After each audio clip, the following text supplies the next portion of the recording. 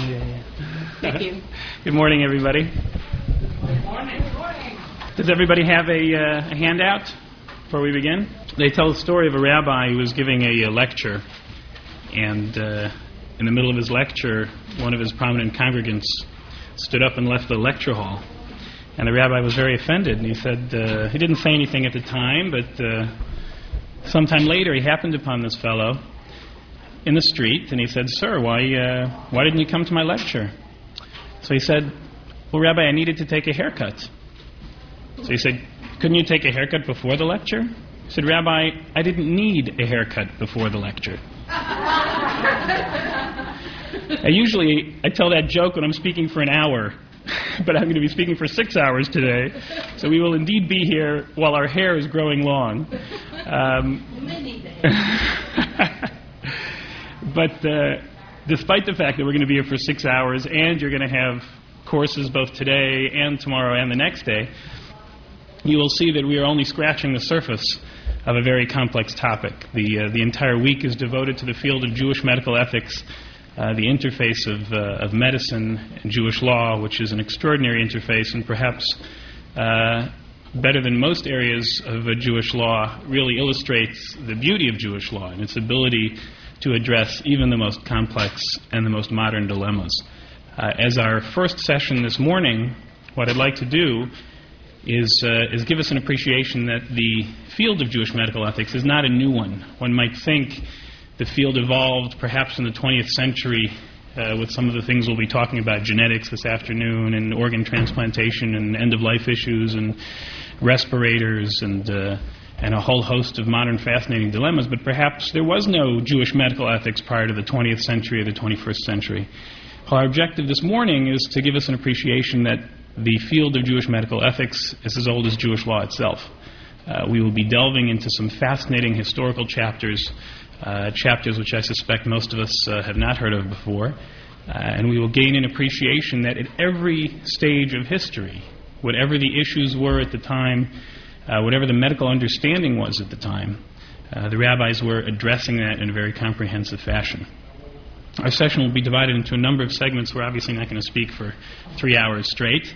And also I'd appreciate any comments you have. This is more so part lecture, part chavrusa, and interactive. So if you have any questions, obviously feel free to address them. Yes? Just a little background on yourself and your profession. Oh, okay. The question was a little background on myself. Who am I?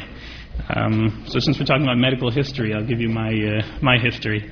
I hail from the Midwest, and I went to yeshiva in the Midwest and then came to New York to train at Yeshiva University. I practice currently emergency medicine at Montefiore Medical Center, and I teach ethics and Jewish medical ethics at Albert Einstein College of Medicine. And I'm married to a lovely woman named Sarah, and and have 3 gorgeous children named Shmuley, Ari, and Shoshana. And if you ask my son Shmuley, he'd be able to recount for you most of the lectures that I've given. But I couldn't bring him, he's 9, but I couldn't bring him with me today. So let's turn to our handouts. The first page of your handout, the picture on your handout, we get extra prize today for anybody who can tell me where this illustration comes from. We have somebody who knows. We'll get to a little more during the course of the lecture. It comes from Vesalius, which is a fascinating figure in the history of medicine, which we will deal with during the course of our morning lecture. So our course will be divided into a number of chapters.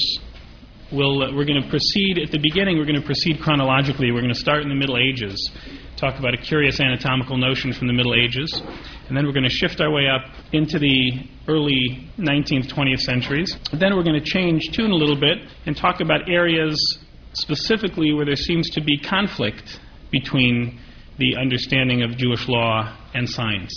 And our last time, I don't know exactly how long it'll be, but our last section will be devoted towards that interface, which is a very difficult and a very complex one. But to begin our historical chronological tour, we begin in the Middle Ages, in our sheet entitled 7-Chambered Uterus. If you look in the upper right-hand corner, a section from the Torah which states, "Vayedaber Hashem el Moshe lemor, daber el bnei Yisrael lemor, Isha ki tazria v'yolda zachor." And this is the parsha of Tazria, the parsha which discusses a woman giving birth. When a woman gives forth zera. Now, what does zera mean? Zera means seed, when a woman gives forth seed. And the commentators throughout the centuries have used this first pasuk, this first phrase, as a springboard for discussion of embryology and reproductive physiology. And one of the sections that we will discuss today, the Talmud actually discusses that. Right? We're not going to be discussing that aspect today, but the Talmud does discuss that. That is one. What we're going to be discussing today is a different context. That's the Talmud. The Torah itself doesn't say that. That's what the Talmud says. We're going to be discussing that in a different aspect of that today. But even there, that's an example of the Talmud discussing the physiology of reproduction from these psukim in the Torah. So we have a very curious notion which finds its expression in the Middle Ages and some of the rabbinic commentators. Now fear not, by the way, there's a lot of Hebrew obviously in these packets. Everything will be translated, everything will be discussed, so even if you are not conversant in the Hebrew language, you needn't fear during the course of the day. So we have from the Tosfos, in the upper left-hand corner, Isha ki tazria v'yolda zachor, Rav Avram ben Ezra, Matzah b'sefer Toldos, sheyesh b'isha zayin nekavim, gimel miyamin v'gimel mismol, that a woman has, in her womb, she has 7 chambers. 3 chambers on the right, and 3 chambers on the left. V'im nichnas hazera b'chadarim shel yamin teled zachar, and if the reproductive seed of the man enters the 3 chambers on the right, she will give birth to a male child. V'im b'shel smol teled nekeva, and if the reproductive seed of the man enters the 3 chambers on the left, she'll give birth to a female child. And what do you think it's going to be if she conceives in the center chamber? Not twins, but either androgynous or tumtum. Androgynous is hermaphrodite, combination of male and female, or in modern parlance, a child with ambiguous genitalia, neither male nor female. So this was the notion that was discussed in the Middle Ages. And you find this notion expressed in a number of other commentators. In the Rush, in the underlined section just to the left of the Tosfos, Perish Rav Avram ben Ezra, quoting the same thing.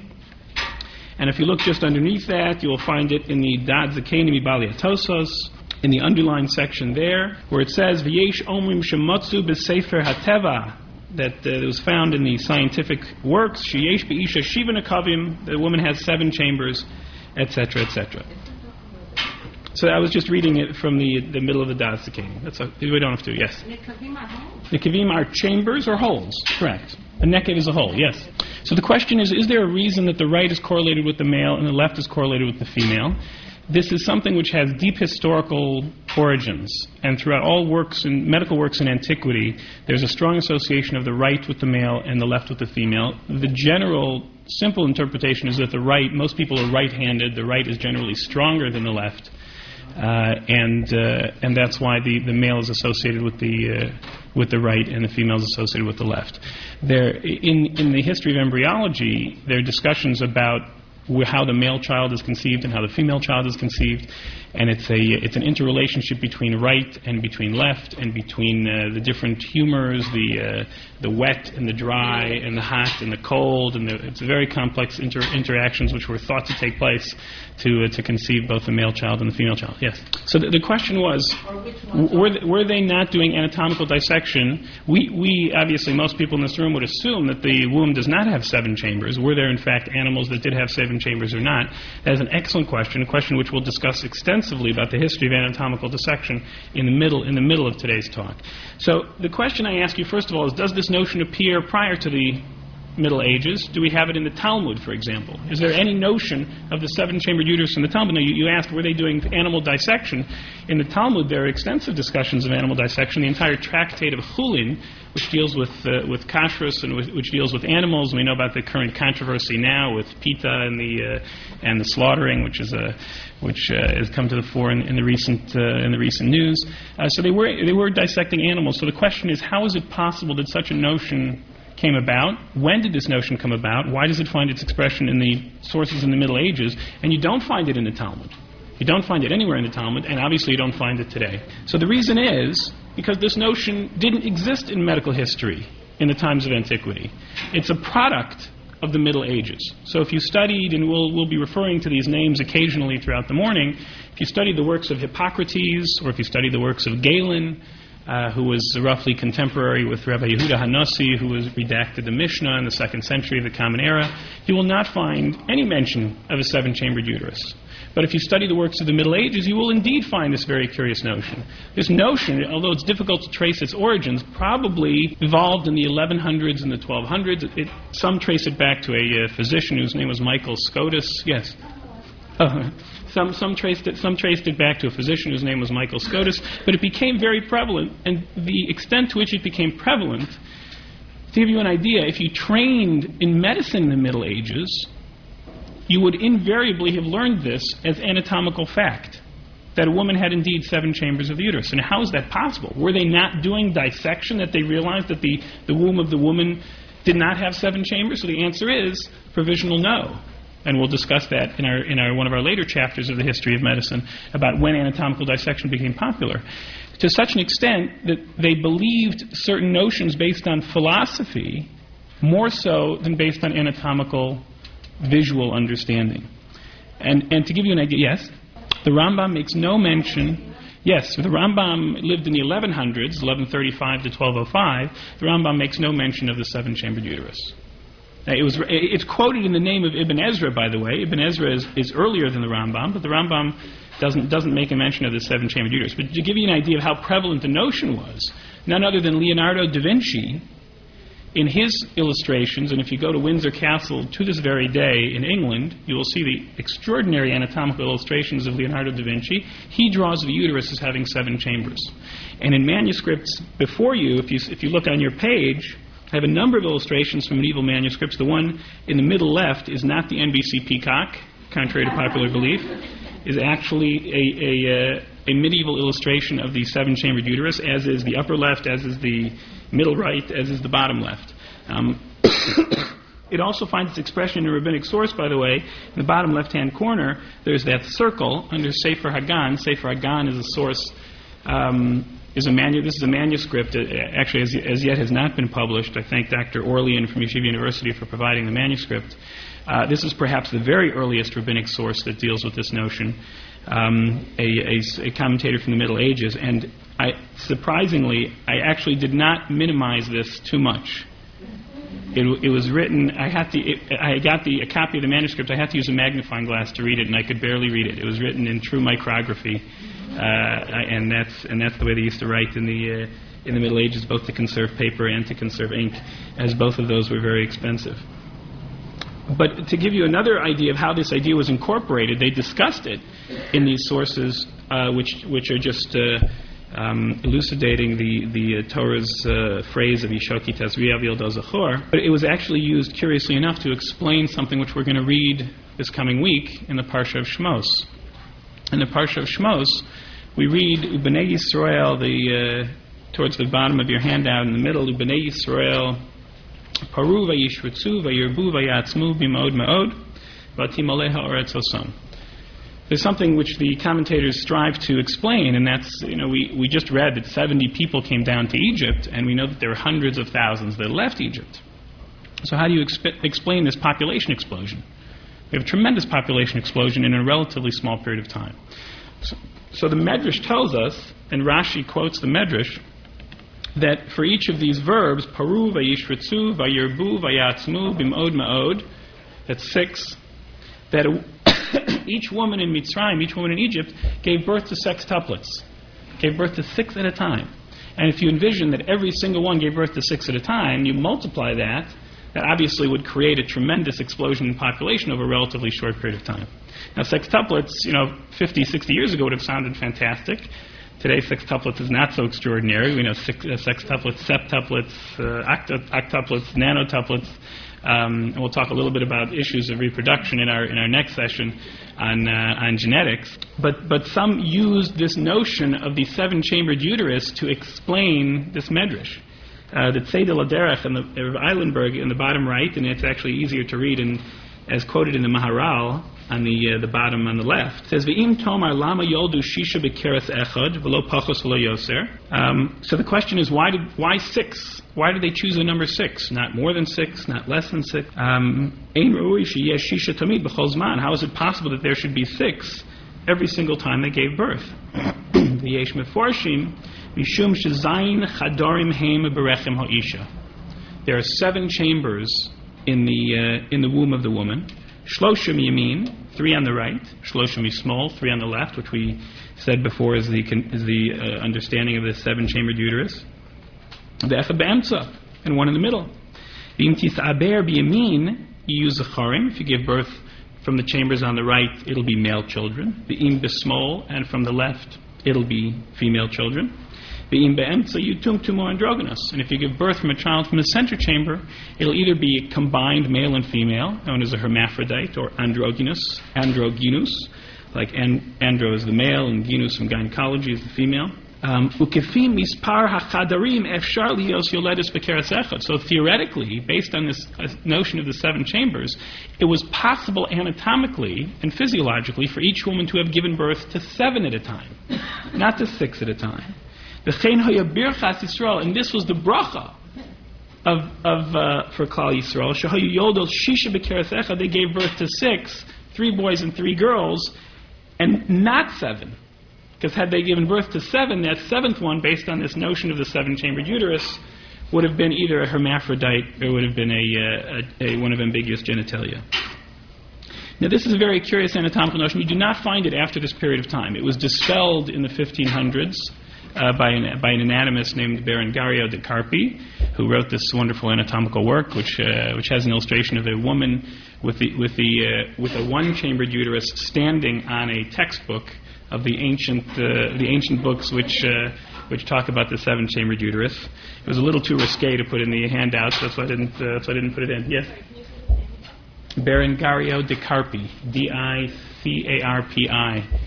De Carpi is his name. And this gives you an idea. Now, this doesn't have halachic ramifications. This was incorporating what was then a contemporary notion of anatomy to explain a medrash. It has no real halachic or legal consequence. In our last section, we're going to be talking about areas where there seems to be conflict between contemporary understanding of science and rabbinic understanding of science, where there's actual conflict with legal consequences, which we need to address. But here, this is an indication that a notion which was extremely prevalent at that time was understood by the rabbis of that time and incorporated by the rabbis of that time. So I'd like to shift into another historical period. We leave the Middle Ages and we turn our hand out with the following question that was posed to by David Ben Zimra. David Ben Zimra was a remarkable figure of the 16th century. He lived almost the entire 16th century. He was an Egyptian rabbi. He served in positions in Cairo and in Alexandria, Egypt, and I think he was probably believed to be the chief rabbi of Egypt at that time. And the following fascinating question was posed to him. Sha'alta mimeni, I was asked, and I'm reading from line 1 actually, as it's labeled on the top of the handout. Al ma samchu ha'olam lehisrapos bebasar hameis hanikra mumya. On what basis do people today in the 16th century use this medicine which is called mumya? And not only do they use it, shalo b'makom sakana, they use it in cases where it's not even life-saving. They just use it for convenience, or they're not really convenience, but they use it for illnesses which are not life-threatening illnesses or serious illnesses. V'lo od, ela shemiftachrim bo v'nosnin bo. But not only that, not only are they utilizing this substance which derives from flesh of a cadaver, they are also trading in it. They're trading this. Mistachrim nosim v'nosnim bo. They're dealing and trading in it. And the questioner asks, V'hume isure hana. I mean, this material called mumya derives from the flesh of a corpse of a human body. Is it not prohibited for us to derive benefit from the corpse of the human body? The kaimalon, as we know, basar hameis asur b'hana. It's prohibited to derive benefit, and the Gemara learns this out from a number of phrases, Thomas Shamir and Miriam. So we'll discuss in a moment exactly what it was used for and what it was. What was this substance called mumya? And he's not the only one to deal with this. But before we discuss some of the other sources that bring down this notion of mumia, let us spend a few moments and discuss what mumia is and where mumia comes from. Yes, Rabbi David Ben Zimra, known pseudonymously, actually, by the acronym Rabbi, Rabbi David Ben Zimra. And he has lengthy responsa that are used extensively for modern discussions of Jewish law. Where did this substance mumia come from? If you look in the pharmaceutical works of antiquity, from the 1st century of the Common Era, in the works of Dioscorides, who is considered one of the greatest pharmacists in the history of medicine, you will find in his lengthy list of medicines a medicine that was called mum or mumia. This mum or mumia is believed to be probably a Persian word. The etymology is debated by historians. But it refers to a black asphalt tarry substance. This substance, mumia, was thought to have tremendous medicinal value. They used it for a whole variety of things. They used it, they rubbed it on the skin, they ingested it for gastrointestinal illnesses. It was a veritable panacea. It was used for many, many different things. It was thought to have such great medicinal value that the Egyptians co-opted this material to use in their embalming process. Because they thought, if it helps all these people when they're alive, assuredly, in the world to come, after they get exhumed from the pyramids, it'll surely help them. Is there a correlation? There is a direct correlation. There is a direct correlation. And indeed, we'll explain in a minute how there came to be a correlation. So if you go, for example, and there is some historical debate how much of the mumia of the substance mum or mumia was indeed incorporated into the embalming process. Some historians say it was, some historians say it wasn't. But if you go today to down the block to the Metropolitan Museum, or if you go to the British Museum, or if you go to northern Italy in Turin to the Egyptology Museum, and you see mummies that have been partially unraveled, you will see that they are pitch black. Pitch black. Pitch is tar. Why are they black? They are black because in the embalming process was a tarry substance, mumia. And that's why it's not because their bodies have aged or because their bodies have decomposed over the centuries and that's why they're black. They're black because the substances used in the embalming process was pitch black, which was called this mumia.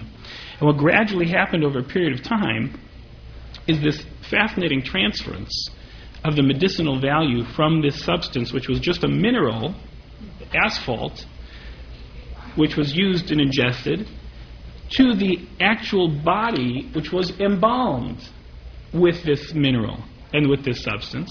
So there evolved a belief, and as you mentioned, that's why the very embalmed body itself became identified with this substance and is called a mummy from this medicinal substance called mumia. Yes? No. The mummification process, the question was, did one body have to be desecrated to mummify another body?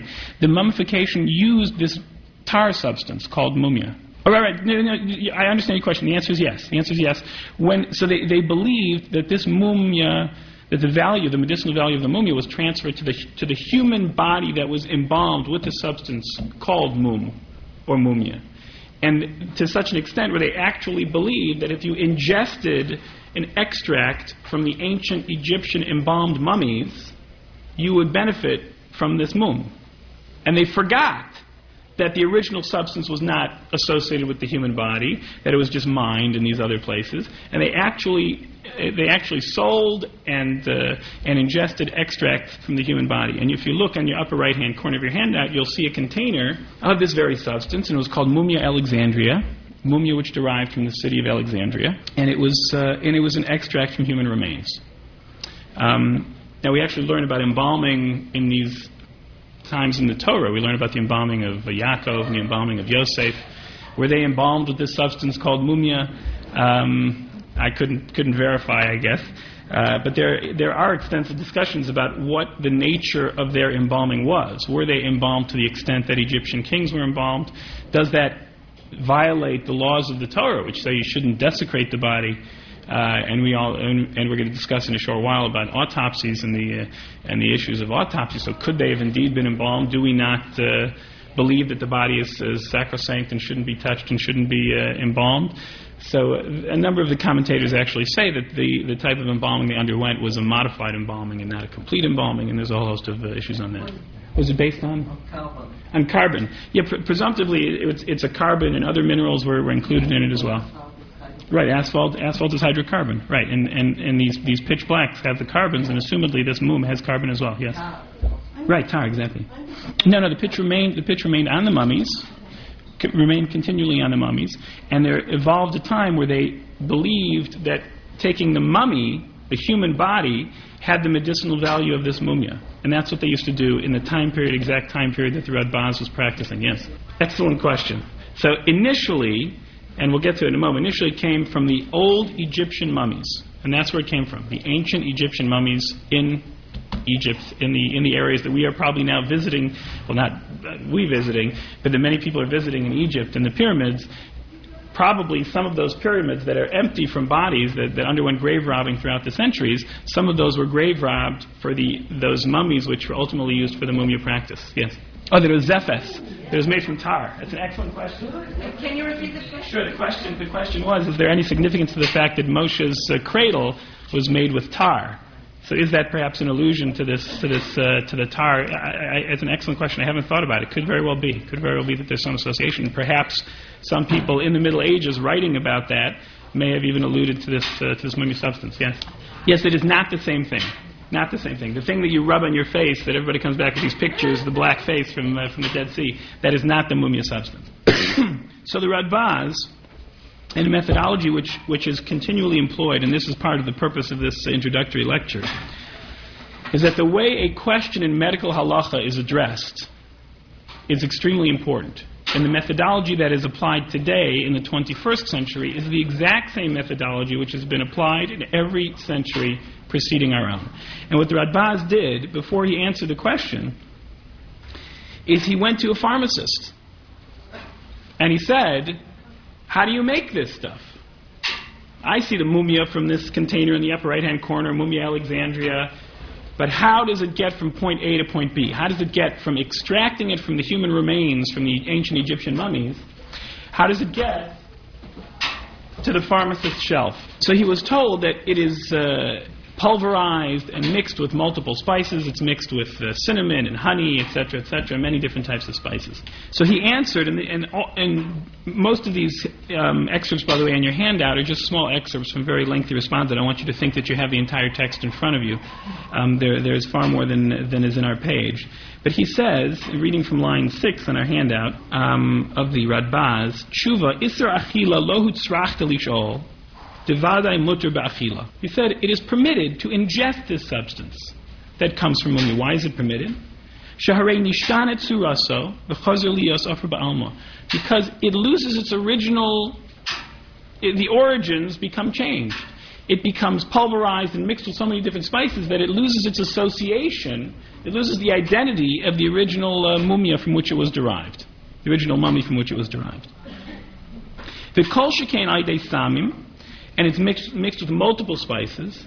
Shaharei hamumia, what is it derived? Hibasar hachanutin, it is embalmed flesh.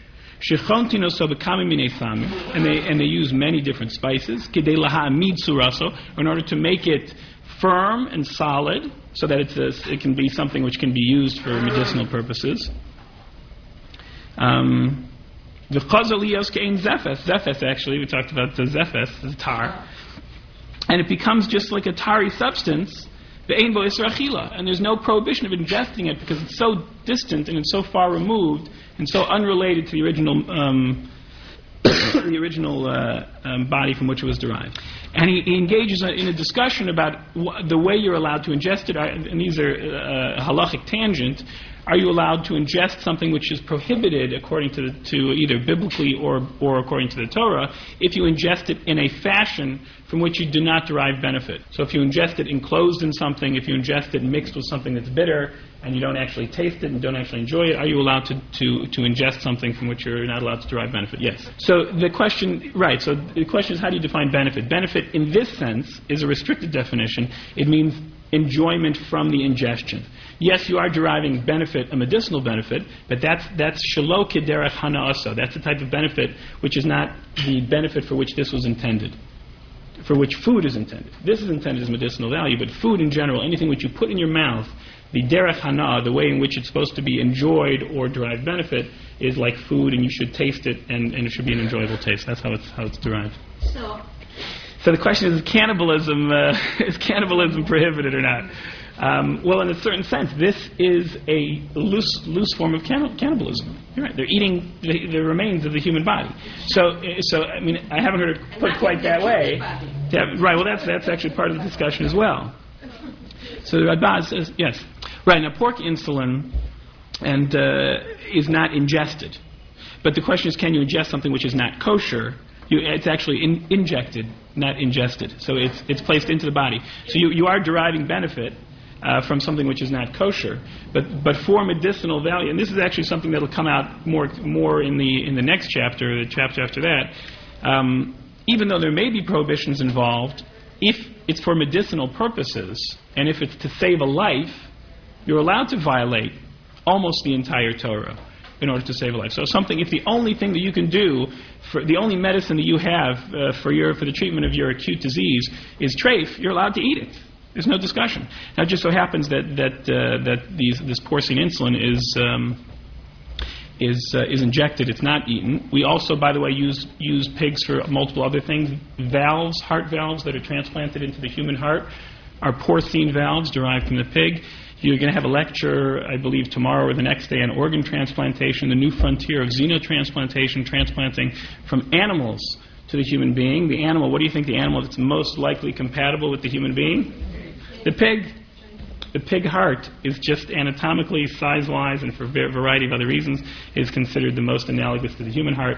And there are studies going on right now about whether one can transplant the pig heart into a human being. All those things, in short, there's obviously a halachic discussion, those will all be permitted. They're all for the sake of saving life. Now, there are gradations. Now, they're all permitted when it's pikuach nefesh, and we're going to talk about pikuach nefesh extensively, both this morning and this afternoon. When we talk about stem cell research, actually, we'll talk about pikuach nefesh. But there are gradations of pikuach nefesh, and there are also things which are not life-saving. Like to take a Tylenol, for example, if you have a headache, you can't necessarily have a treif Tylenol for a headache. You can have a treif medicine if you're suffering from heart failure and you will not live otherwise. But you don't necessarily have a license to violate the law for conditions which are not life-threatening. So that's an important distinction. So here we have the Rabbis answering a complex question, incorporating what was then modern understanding of science, and he actually poskined that it was permitted for them to ingest this material. But he met with some opposition, and if you look in the left. The middle of the page, from the Ginas V'Radim, and I apologize, I erroneously put that it was written by Rabbi Jacob Castro. It was not. It was written by Avraham Mordechai Halevi in the late 17th century. And I'll just read a line. It's obviously small and difficult to read, but I'm not going to read the whole thing inside.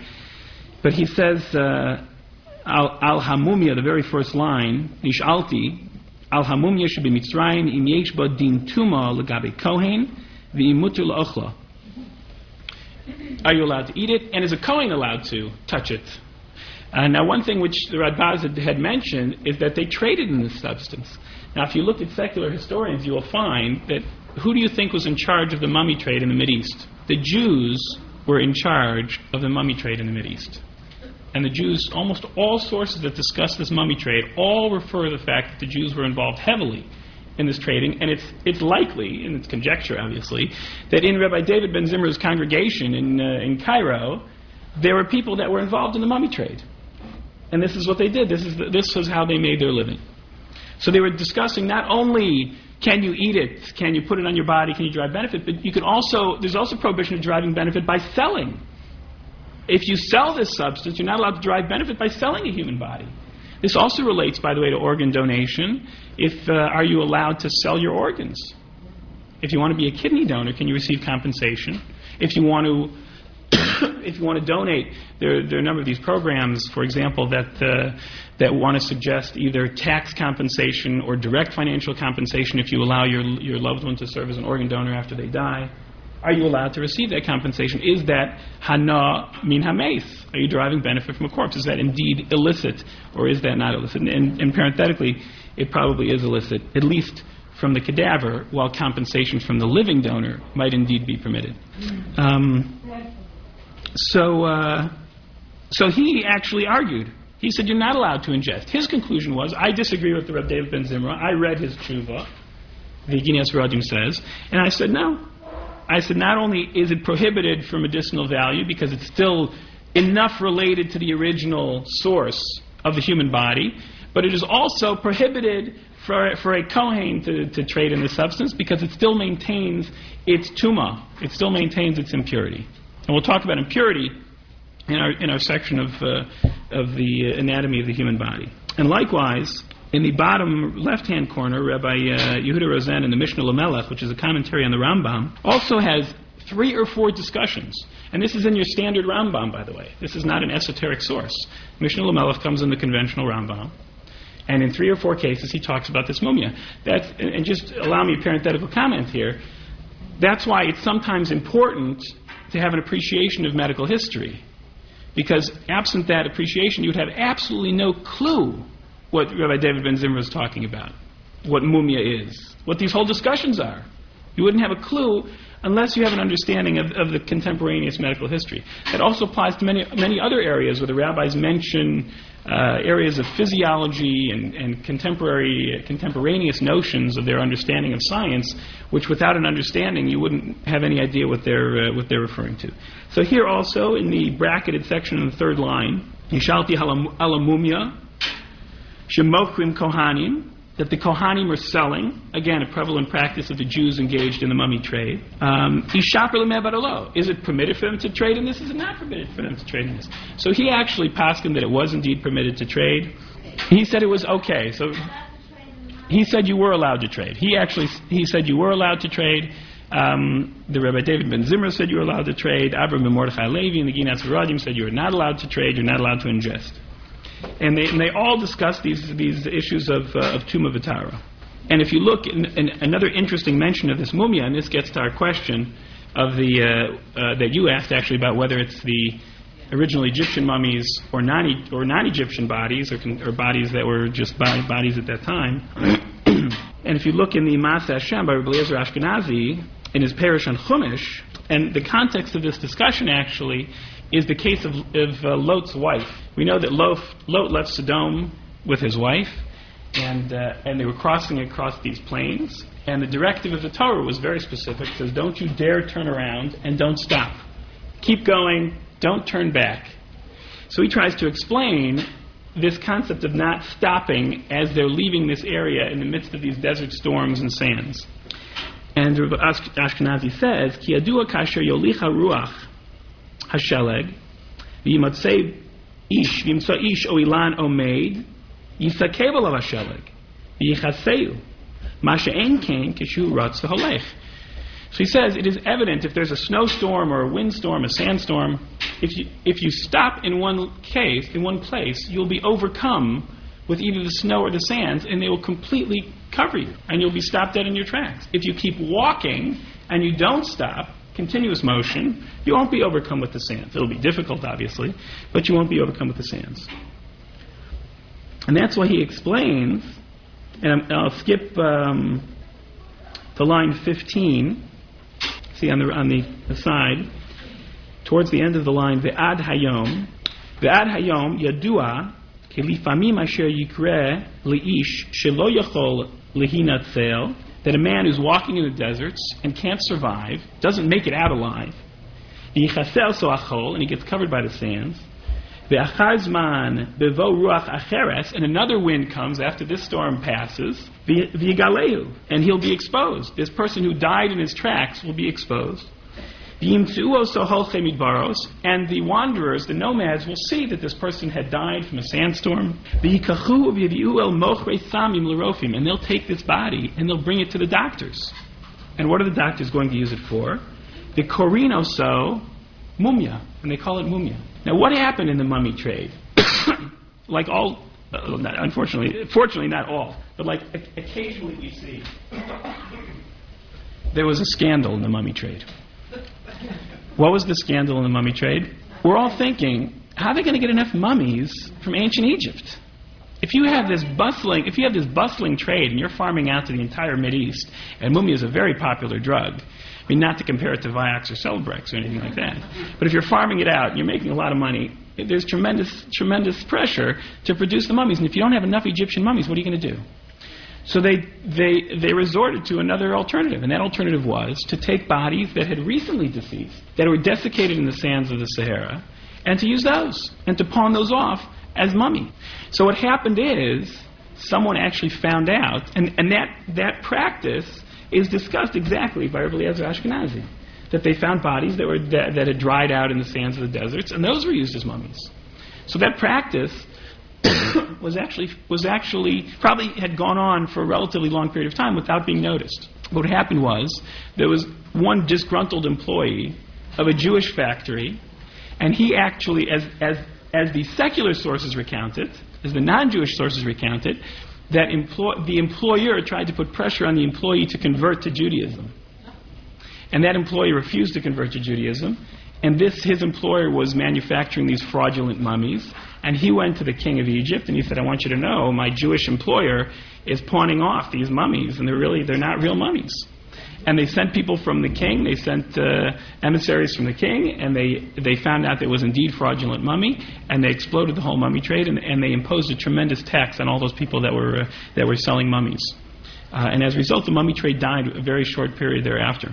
And you'll find, by the way, evidence of this distinction between the original mummy and the fraudulent mummy. In the upper left-hand corner, you'll find a container called mumia ver.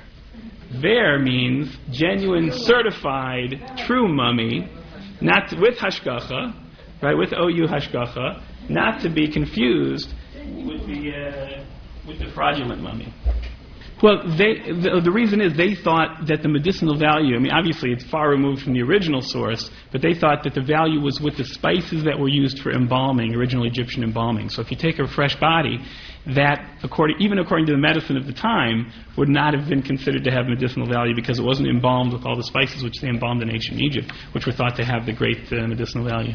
The question was, is there a distinction between whether it's a Jewish body or non-Jewish body? And yes, that distinction does find expression in these very sources that we mentioned, both from a deriving benefit perspective, and there's a machlokas, there's a debate whether you're allowed to derive, whether the prohibition of deriving benefit from a body applies only to a Jewish body or whether it applies to a non-Jewish body, and with respect to generating impurity. A Kohen is not allowed to expose himself to tumah.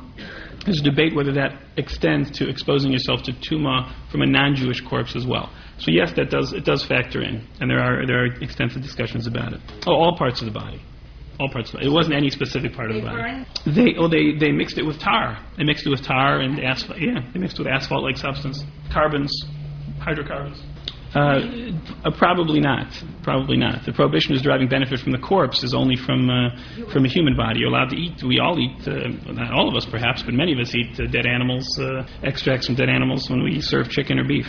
Oh, why couldn't they? I guess that's an interesting question. I mean, and if you go to these same museums that I mentioned before, you'll see not only humans were embalmed, but cats were embalmed. You'll see embalmed cats, and I guess there's this obsession with cats. It's interesting. We talked about embalming cats 2,000 years ago. The very first animal that was cloned, you may have read about this, was a cat. This woman who had lost her cat of 17 years, and she cloned her cat for $50,000. $50,000 she spent to clone her cats. Fine, gesundheit. She can use her money as she sees fit. Well, we're not going to talk. Actually, you're going to have a whole lecture on cloning, I believe. Also, Faggy Kaplan is going to speak about cloning over the next few days as well. But just to give you an idea, and this absolutely fascinated me, of the full circle of this substance called mumia. I gave a talk in Jacksonville, Florida, and one of the chapters I mentioned was this mumia chapter, and I got an email from this woman, this research scientist who was from Uzbekistan, and she told me that to this very day there is a substance that's sold in Uzbekistan, which the power and belief in the value of this substance has been perpetuated for thousands of years. And she actually told me a story. She said her husband suffered from a medical disease when they came to America just a few short years ago. The doctors didn't have a clue what it was. They went to every doctor in the world. Nobody could cure her. So she sent away from mumia from her country, And she said she gives him, 2 pills of mumia every 6 hours, and lo and behold, he's magically cured and he's doing much, much better. She actually tried to get me to market this stuff in New York. She said, I'm telling you, yeah, she's a research scientist. Well, listen, she's looking for extra money. It's hard to get money as a research scientist. The power of belief. So it's continued for thousands of years. And this I assume, although I don't understand the ingredients, but I assume there's no human extract in this one. I assume this goes back to the original mumia of Dioscorides, which was derived from minerals and hydrocarbons and some black tarry substance. So ends our chapter of mumia. I think maybe we should take maybe we should just take a 5-minute stretch break. I think it's getting a little hot in here. Maybe we could open a few windows and then we'll continue. No windows. Okay, I don't want to get into that discussion. I didn't say anything. We'll take a 5-minute stretch break and then we'll continue with the anatomy of halacha.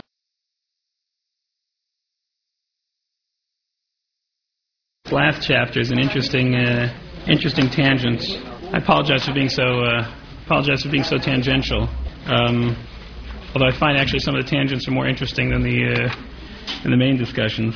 The endeavor of trying to describe biblical material from a contemporary medical perspective is something that's been going on for many hundreds of years. And we talked about Lot and Lot's wife. On your handout, it's very small, but I'll read it to you so you know what it is.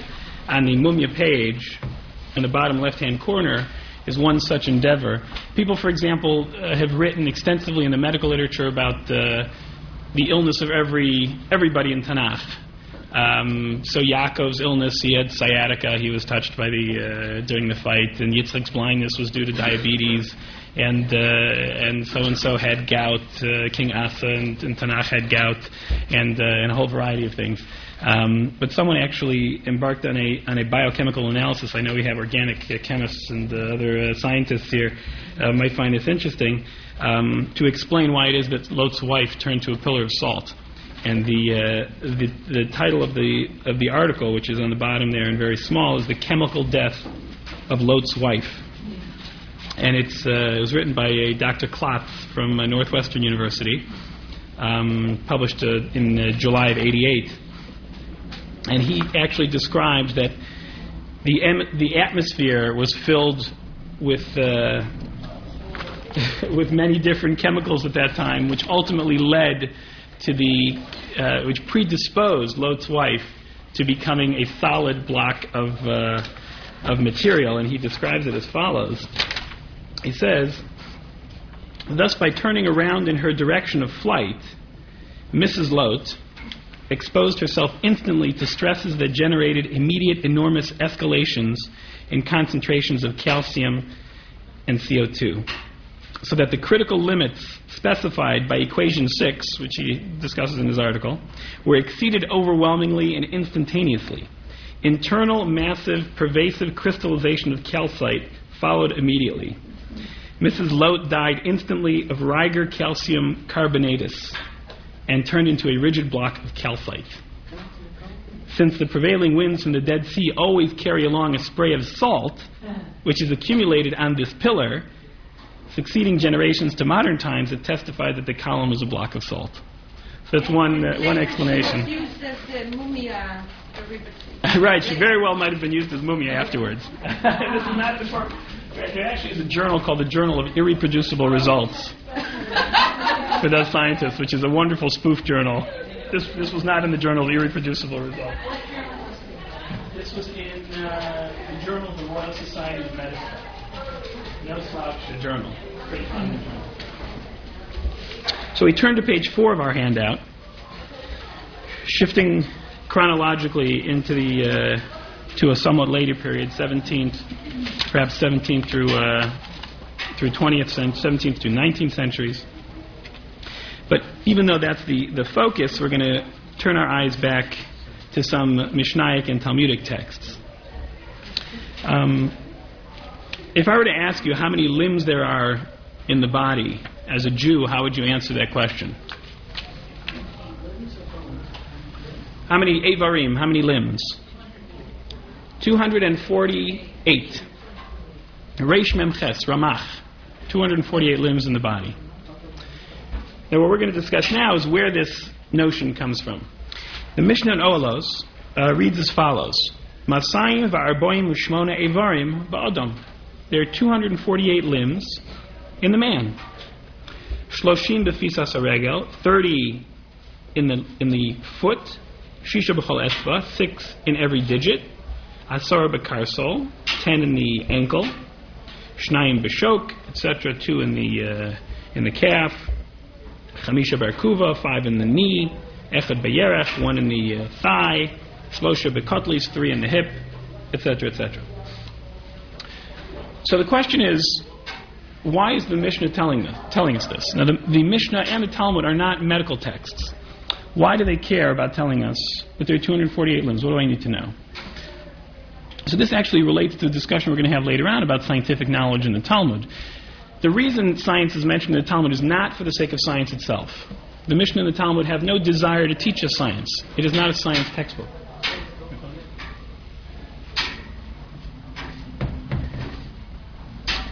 So then why are they telling us this? They're telling us this because this Mishnah appears in the Mishnah called Ohalos. Ohalos, the entire Mishnah, the entire tractate, and it's a very complex tractate, deals with Tuma, deals with purity and impurity for Kohanim, for the Kohen, for the members of the priestly tribe. There are different levels of Tuma. There's Tumas Maga, which is Tuma generated by direct physical contact with the corpse. There's Tumas Masa, which is Tuma generated by supporting the weight of a corpse, even though you are not in direct contact with the corpse. And then there's Tumas Ohel. Ohel literally means tent. So Tumas Ohel is Tuma that's generated by being in the same enclosure as a corpse. And if a Kohen is in the same room as a corpse, they are actually not allowed to be in that room, but if they're in that room, they violate a prohibition of exposing themselves to Tuma. Now this has ramifications, for example, for Kohanim that attend medical school.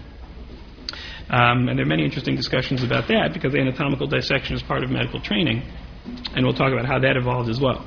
So then why is the Mishnah telling us there are 248 limbs in the body? Because the law is, the halacha is, that an entire corpse under an enclosure generates impurity, but not only an entire corpse generates impurity, the majority of the limbs of one corpse generates impurity. And in order to know what the majority of the limbs of the body is, you have to know the total number of the limbs of the body. So there are 248 limbs in the body, so a simple majority of 248 is 125.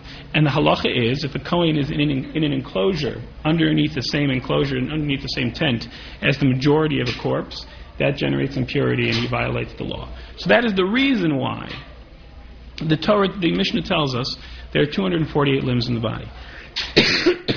There's a very curious passage in the Talmud. Right, so that's what we discussed. We alluded to that briefly in the mumia issue. So how does is Tuma generated by a non-Jewish body as well?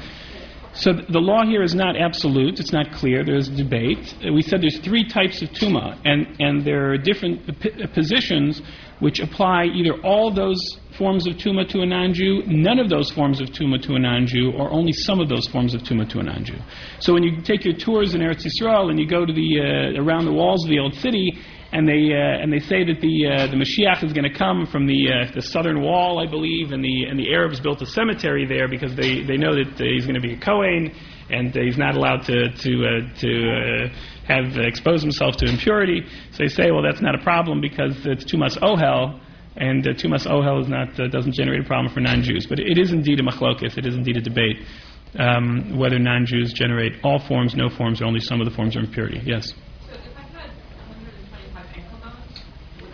It has to be from the same body. Okay. Yeah. It has to be from the same body, correct. It's not just 125 absolutes, 120. It's the majority of that, of one particular body. And there's actually, I don't have it here, but there's actually a passage in the Gemara, or it might be the Tosefta actually, which says that they called in, they had a group of bones, or a group of limbs that was sitting in an area, and they were uncertain whether they derived from one body or from multiple bodies, and they called in some contemporary Greek physicians to analyze the bones to determine whether, in fact, Todus Harofe. They called him in and they asked him, do these derive from one body or do they derive from multiple bodies? And he determined that they were from one body, and consequently they would generate impurity. So that is the difference. This Tumah V'Tara issue has many modern day ramifications, which we're not going to have time to discuss. Kohanim to this very day are still prohibited from exposing themselves to Tumah. One of the more fascinating applications, this notion of tumas ohel goes both up and down. So, for example, Kohen can't go into a cemetery because he's walking over a grave, and the ohel from the impurity generates bokeh ad lo shamayim, goes up to the skies. I mean, literally up to the skies. So, in our days of modern air travel, there are discussions whether a Kohen can fly over a Jewish cemetery, because even flying over a Jewish cemetery, the Kohen is exposed to impurity, and some of the routes, the flight routes of El Al, were actually diverted based on this concern to circumvent some of the Jewish cemeteries. Now, you could argue the entire state of Israel is a Jewish. There are probably bodies all over the entire state of Israel, but at least areas that they know are Jewish cemeteries. The flight path actually diverts around them out of this concern for Kohanim flying, and it is a complex issue, but one of the fascinating applications of modern issues of Tumah V'Tara. Yes, that is an excellent question. And I have to give that some thought. Yes, I mean, it would potentially be an issue. It would potentially be concerned if the Kohen is in a building where someone dies. In the same apartment building. I mean, the laws of Tumas Ohel are complex. But if there's openings throughout the entire building, doors that are not closed, it could potentially be a problem. It depends. There are interesting things which might make it not a problem, but it could potentially be a problem. There are problems with Kohanim going to visit a modern-day hospital. And hospitals in Israel, Shari Tzedek in particular, was built prospectively with that concern of a Kohen exposing themselves to Tumah in mind. So there are special designs which went into the building so that the doors close. The doors are sealed. For example, when you go into one area, the doors behind you will close before the other doors open. And that prevents the Tumah from escaping if there is Tumah in the building. And that's a simplification, but there are a lot of complex laws. And there's an entire book written by Rav Levi Yitzchak Halperin on how he contributed to the architectural design of Shari Tzedek based on the laws of Tumah V'Tara. Yes, revolving doors might solve the problem also, yes. The answer is potentially yes. Every house has to be analyzed. And if you read the Mishnah Olos is exceedingly detailed about all types of these kinds of scenarios. If there's a hole in the wall, how big the hole in the wall has to be. If there's a door, is the tumah likely to go out that door? How big the door has to be? How big the enclosure has to be? How big the overhang has to be? Very, very detailed stuff. Yes, John? Yeah, that's an excellent question. The question is, how do you define tumah from a chemical perspective? In a certain sense, it eludes definition. I guess if you wanted to analogize it to a contemporary substance, you could call it a gas, and see how that plays out. But it wouldn't be a perfect analogy. But it is a metaphysical concept. It would be difficult to pin it down purely from a physical perspective. Yes, right. If a Kohen knows, now the Kohen, I mean, usually when someone passes away in this hospice, the body is removed relatively quickly. So you don't know. So the truth is, you can't. Does the Kohen have to leave the building if someone's in a hospice? I mean, I'm not going to paskin, but the assumption is, the likelihood of the Kohen actually being there when the person expires, it's not 100%, and the body will be moved relatively quickly. So, but if the Kohen does know that there is a body in the building, the Kohen should exit the building, because the prohibition of exposure to tumah is a continuous prohibition. So continued exposure is continued prohibition. So if you know that you're in a tumah exposure circumstance, you have to exit the building. And the question is, the Kohen used to be able to purify himself. What's the substitute? There is no substitute. The Kohen today remains impure until the times of Mashiach, until the times. Now, I know there are people in Israel that have produced a parah aduma. In one of the kibbutzim there, they've produced a parah aduma. It's debatable whether it's a halachically valid parah aduma or not. But right now, the Kohen, and indeed all of us, are in a continued state of impurity. We're all Tamei Meitim, and we should live for the times that the Beis HaMikdash should get rebuilt. In order for any of us to enter the Beis HaMikdash, we would all have to purify ourselves with the ashes of the parah aduma. The question is, do you add tumah to tumah? Or Yes, excellent question. If you're already tamei, and there is one position like this which we don't rely on for halacha. So if you're in a state of tumah in perpetuity, so then why should any further tumah add any further prohibition? So the answer is, that's an excellent question. That is precisely one of the issues which is debated by the rabbinic authorities, and the Ravid actually is the only person who mentions it as a theoretical possibility, that once you are tameh, there may be no further prohibition of repeated exposures to tuma, but nobody passes like that. We do not consider that the law today. But that is a good point. A point well taken. So let's turn to the bottom section in this curious passage from the Gemara in Bechoros. Rabbi Yehuda Amar Shmuel Maaseh b'talmidav shel Rabbi Shmuel shesholku zona achas sheyischayv esreifa lamelech.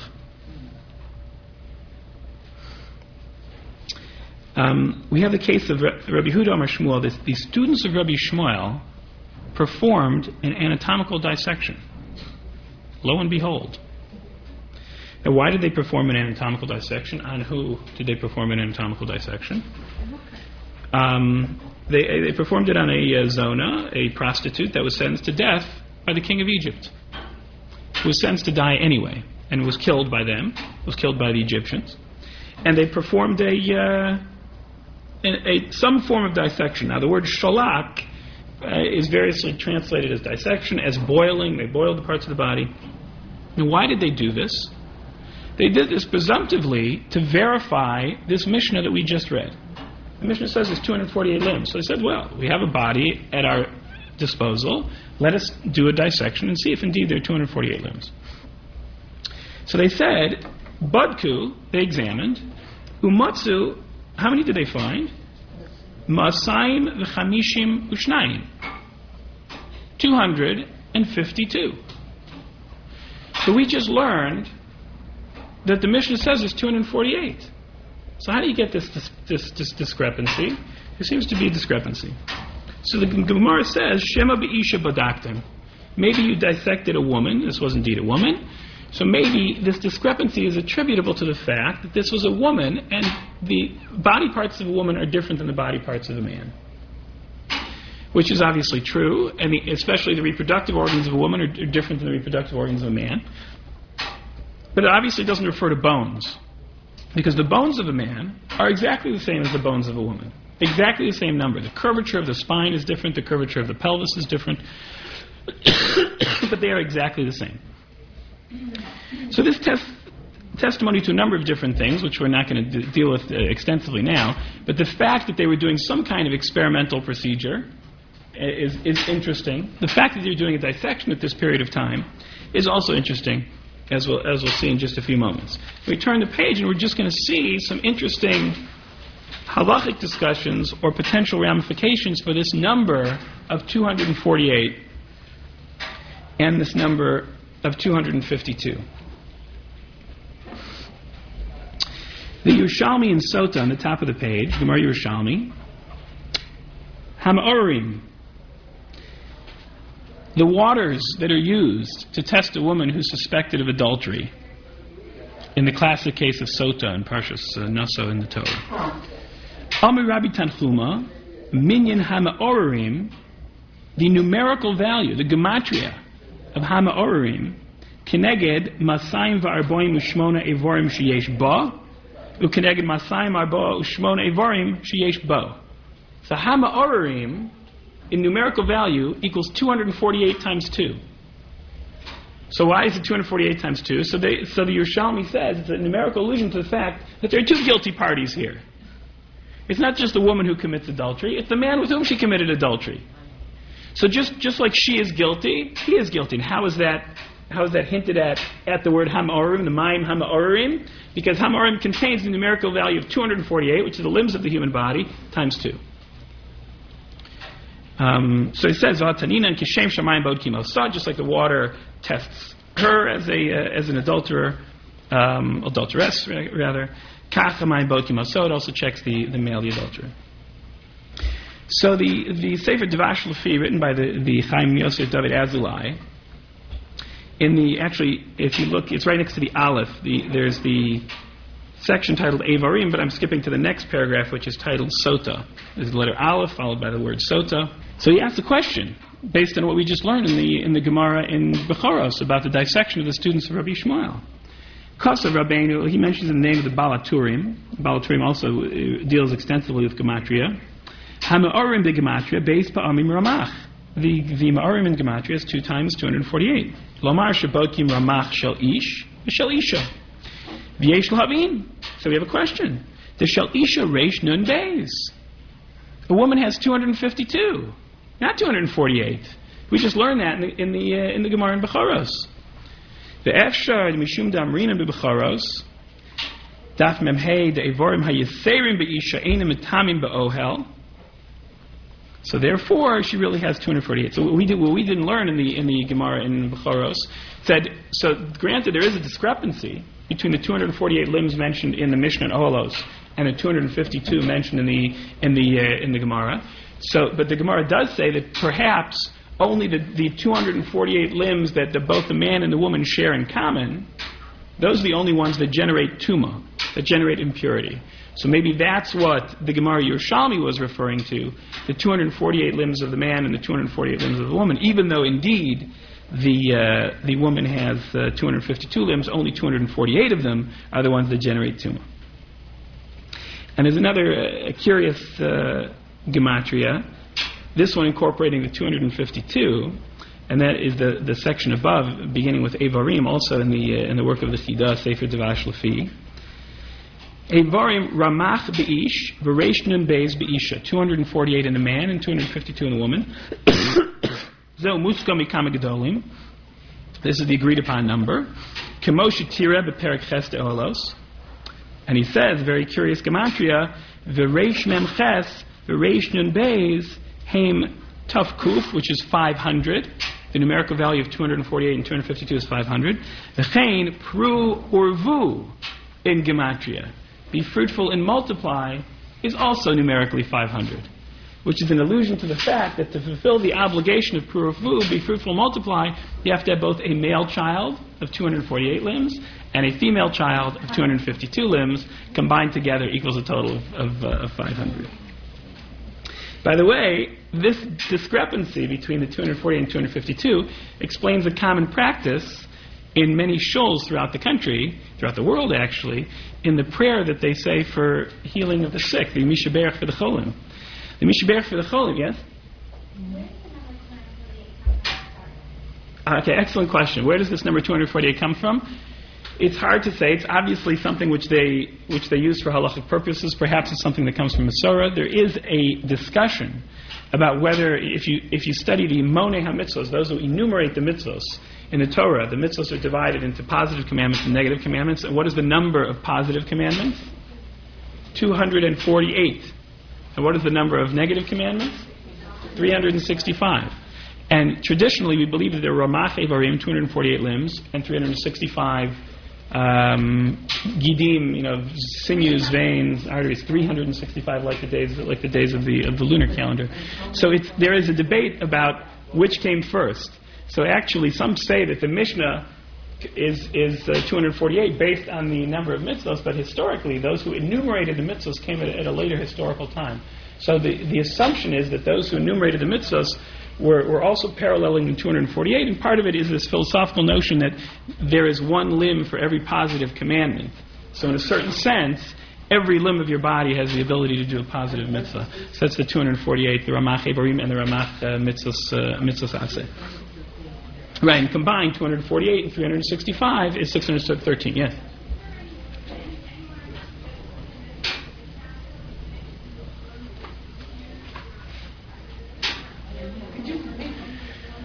Sure, excellent question. The question is there any notion or is there any discussion about whether their enumeration of the bones is based on bones fused or bones that are separated in different ways? And the answer is absolutely yes, and we're going to discuss that in just a moment, how people viewed that. So just to return to the Mishaberach L'cholim, we say Mishaberach L'cholim, and some communities have the custom to say a separate Mishaberach, a separate prayer for the men. So sometimes they'll call up all those who have a man who's sick, everybody come up to the bima.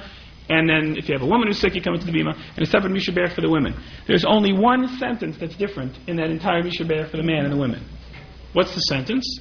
If you look at the Mishaberach for the man, it says the Mishaberach, you should have refuah shleima, etc., etc., L'ramach Evarav, to his 248 limbs. For the woman, it says she should have a mishaberach l'chol eivareha, to all her limbs. And does not say 248. And that distinction, and the reason why we make a mishaberach for a man separate from mishaberach for a woman, is based on this Gemara in Bechoros. Why does it say all instead of a woman? Well, part of the reason is 248 has numerical significance. To say that 252 doesn't have specific numerical significance. And also, there's a subsequent debate in the Gemara whether they got 252 or 253. So there's no exact number about that. There's potential limbs inside. That's that's a whole other discussion. Yeah. No, so the question is, did they dissect a man? So we don't have any account of them dissecting a man. Perhaps they did. But other ramifications of this 248, if you look in the Pardes Yosef, which is in the middle right, it is very fascinating on the phrase midvar sheker tirchak. One should distance oneself from lying. And I actually heard so that someone asked someone to write a recommendation from them. Said, I'll need a very, very long pen to write your recommendation because of midvar sheker tirchak. So here he says, a Rabbi Gaon of Moshe Kanal, the Av Beis Din of Kulitzin, Kosavli. So this is an interesting question about the application. Interesting how it finds its expression in midvar sheker tirchak. Shenistapik, he was wondering. If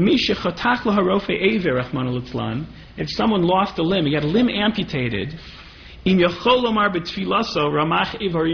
still say in his prayers, my 248 limbs? Because he doesn't have 248 anymore. He's deficient 248. Because you're not supposed to lie. So he says actually that yes, indeed, because it doesn't mean him specifically, it means generally, it refers to everybody. But there were discussions, by the way, in the history of embryology. There were in how they understood how genes. It's anachronistic to talk about genes, which we'll talk about in our next lecture. But how they understood how traits were perpetuated from generation to generation.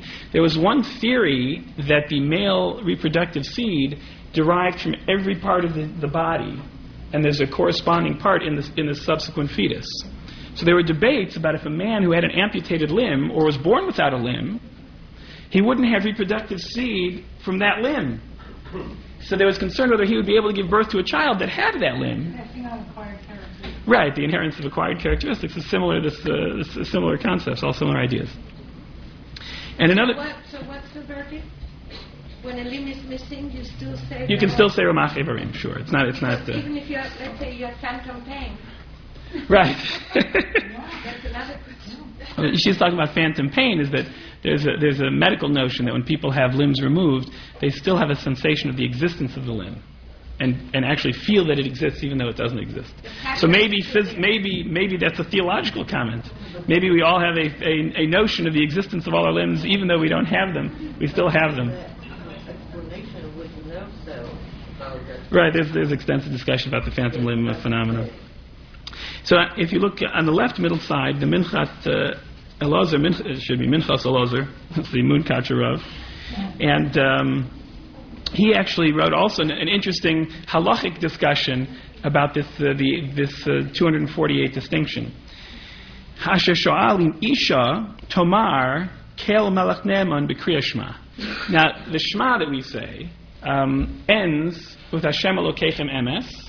And then the Chazan repeats those three words. And when you say Shema alone, in the absence of a minyan, you say three words at the beginning of the Shema, Kel Melech Ne'eman. Why do you add those three words? So one of the reasons you add those three words is so that the total of words of the Shema will equal 248, which corresponds to the limbs of the human body.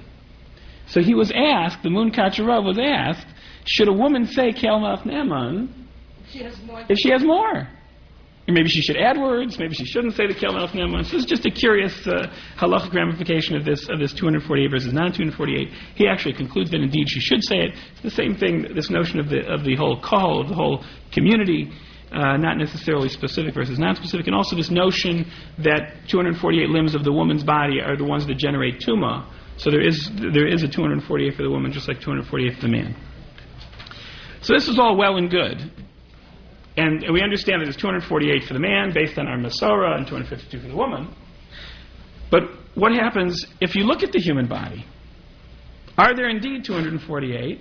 And how would an anatomist in the 21st century take the Mishnah and Olos and actually figure out the number 248?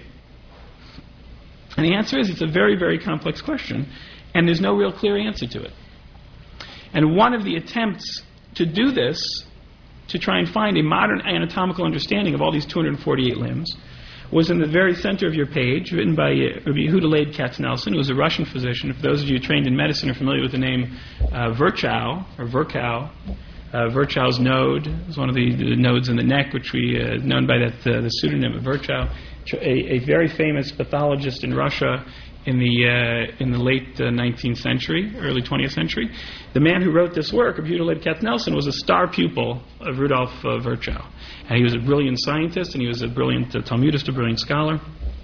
And he wrote an entire book called Ramach Evarim, which I have a copy of at home. And actually, this is a copy of my copy. And I happened to purchase it from a bookseller. And sometimes you get lucky like this. On the front page, and it's in the handwriting on top, it says, Matanat Zikaron Me'et HaMechaber. So this was a copy that was signed by the author. It was given to somebody. It doesn't say who it was given to, but it was signed by the author. So, and you won't be able to see this, if those of you who can read micrography or have microscopic vision. The date of publication of this book is Tuf Reish Mem Ches, Ramach. So you see, he saved the date of publication for the year, which would be exactly 5,000. I don't know the exact, with 248 with 548. So he embarks on this very detailed analysis of trying to figure out all these limbs in the body, what does each one correlate, and exactly like someone suggested, he said that the body that was dissected in the Gemara in Bechoros was a young woman, must have been a teenage girl, and he says, based on the physiology of bone development, that certain bones fuse at different stages of development. So, for example, in a young child, a bone may have the bone fuses from the middle outside. So you have the two ends which are comprised of bone, the middle which is comprised of bone, and the other parts are cartilage. They're not full bone. So he says they dissected or they boiled the body, and when you boil the body, those bones which would normally be one in a living adult would actually be three in an adolescent girl. So based on that as a premise, he comes to this conclusion of exactly this number of 248. But it's still very, and if you look in the Kahati, oh sure they would. This is a different time. They killed people at all ages in those days. Wait, now, they were non-discriminatory, right? No, because she's saying this person was sentenced to death. So I'm saying they wouldn't have sentenced a teenager to death. Yes, they would have sentenced a teenager to death. Now, the bones of the sacral fused after what age? I don't know the ages of the... But they were right, separate. they were separate. So the fusing of all the bones, and some people use this to describe this. So that, for example, the skull is comprised of many bones that are fused. The pelvis is comprised of many bones that are fused. So if you break down all those different numbers, you might indeed come up to 248. But many people over the centuries have attempted to align the Mishnah and Olos to contemporary anatomical understanding, and they have not been successfully able to do so. So if you look at if you continue the handout, also a little earlier than Yehuda Leib Katz-Nelson, the Mate Dan Kuzari Sheni from David Nieto also struggled with this concern about the discrepancy between what was then modern anatomy understanding and the number 248. And he says, Amar Hamchaber Chaver.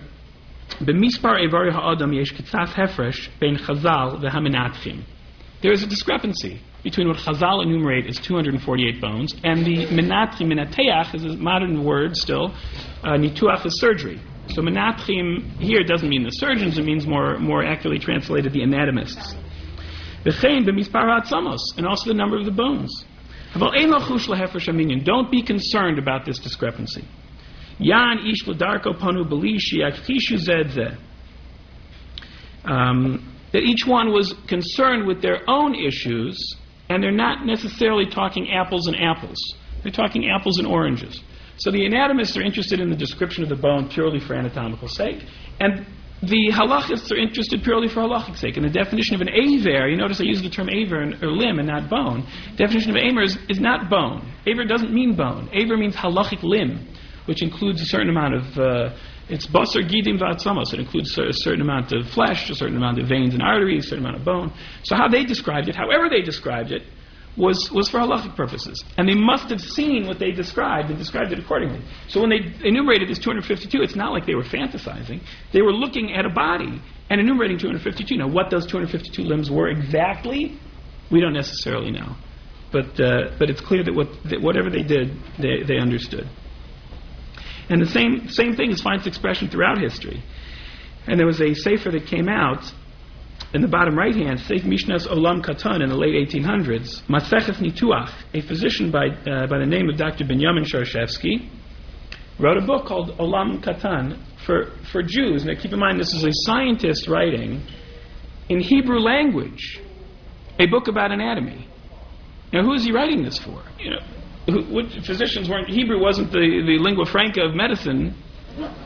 So he's writing this for Jews that are interested in the understanding of anatomy. So in the introduction and in the book review of this book, which appeared in the journal Hama'asef, which is excerpted in the bottom of your handout, and this was a very widely disseminated, popular journal at that time, intellectual journal. Rav Pines Bakdomaso Sefer Omer al-Mechaber. Rav Pines wrote an introduction to this Sefer, which was to be disseminated to the Jewish population, and it was a book discussing anatomy. And he says, Lo nichechad mimeni ki b'minyan ha'atzamos sheba adam mishnas chas aseres l'mishnas chazal v'olos. He goes, it has not eluded me that the number of bones or limbs that you describe in your book that you're writing for the Jewish population does not jive with the Mishnah and Olos, which has 248. Mishnah Scha Omeres, and you say there's 211. The Harbe Yogati L'Taretz Hadvarim, and I tried very hard to jive the two numbers. Shalote Machlokes Ben Chazal Ben Chachmei Hanituach, that there should not be a discrepancy between the rabbis and what is understood in modern science. B'davar shel metzius, it's not a question of philosophical debate. It's a question of reality. They're both looking at the same body. How could there be a discrepancy between what they see with their eyes and what Chazal see with their eyes? And he says he still hasn't, to his own satisfaction, he hasn't found a complete answer. But it's very similar to the Matei Dan as his predecessor. Says whatever they saw, they obviously based it on what they saw with their own eyes. They weren't concerned about anatomical description like the scientists were. And just to skip to the next column and the paragraph in the next column, so he said, the reviewer of this book in the late 1800s said the advantage or the benefit of these kinds of books that are being published now in the late 1800s have tremendous benefit. And what is their benefit? And I'll skip, you don't have to follow along, I'll just read it. It's in the third end of the third line. In a sefer kazeh hamunach lefanenu, this book, yuchal habi to'eles l'rabanon ata lilmod es chachmas anituach al boryo, kedei shistaimu l'halacha b'dini isser v'heter, v'lo yimashmishu, v'lo yomru od l'fi she'enanu b'kim, l'fikach nagu l'hachmir. So he said, we need to have books that tell us scientific facts and scientific information. And the rabbi shouldn't say, I don't know. I mean, if there's an anatomical question, they have to know. He said, well, I don't know. I don't know anatomy. So now they have Hebrew books that are being written to show them anatomy, so that the rabbis shouldn't say, I don't know the anatomy. I don't know it. I have to be machmir. I have to take a strict position because I simply don't have access to the information. So the value of these kinds of works is to prevent the rabbis from taking those kinds of stances. To say, I do have the information now, so now I'm able to paskin appropriately, to paskin accurately, and that's simply because the absence of information to be machmir, to say something more strict. We now turn the page to page 6.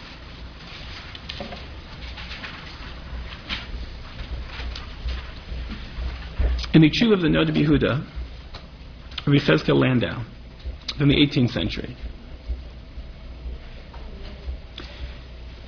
Rabbi Chezkel Landau lived in Prague, very prominent Rav at that time, received questions from all over the world. And the following question was posed to him. This tshuva still remains a seminal tshuva in the history of halachic literature, applied extensively to this very day.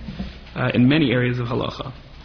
And I'm skipping to the second line, the middle of the second line. Al das kuntreso asher sholach elai asher harich ma'aracha b'nidon ha'she'ela asher bo elav mikil kadosh London.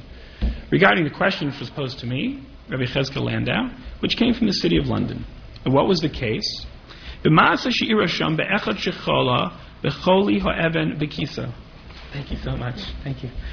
Someone who fell ill with a condition called choli of Evan Bekisa. Does anyone want to hazard a guess what Evan Bekisa might be? Gallstones? Any other guesses? Kidney stones? We'll see what it had to have been based on the historical context. And what happened? The Arovim chatchu kedarkam, and the rabbi and the doctors did surgery, like it was their practice for this kind of medical condition. V'lo also lo trufa, and it was unsuccessful surgery, and the patient died. Lo and behold, v'nishalu sham chachmei ha'ir, and the rabbis in London were asked by the physicians in London after the unsuccessful surgery, and the patient died. They said, "Can we now do a dissection on this body?" Imutu lachtoch beguf hameis b'makom hazeh k'dei liros b'mofes shoresh hamako hazos, so we can find the cause of death. We want to do an autopsy to find the cause of death. K'dei lislamed mizeh be'anhagas harofi mikanu lahaba, so physicians can learn from this case that if a subsequent case is presented to these doctors, they will have an idea of how to treat it better. There you have it. This tshuva in the late 1700s is the very first tshuva in the history of halachic literature that talks about anatomical dissection and autopsy. And as we said, remains today one of the most important tshuvas in this field. Now, before we get into the halachic response, and the truth is, halachic response you'll probably learn a lot more in the organ donation lecture in subsequent days. I want to focus on a little bit of the historical aspect. Why is it that this is the first tshuva in the history of halachic literature talking about dissection? What happened to the Talmud talking about dissection? Now, we have this one case that we learned about, but there's no psak halacha about anatomical dissection. What about the Rambam? People mention the Rambam. The Rambam, who himself was a Talmudist and a physician, doesn't make a single mention of the problem of dissecting a human body. What about the Shulchan Aruch?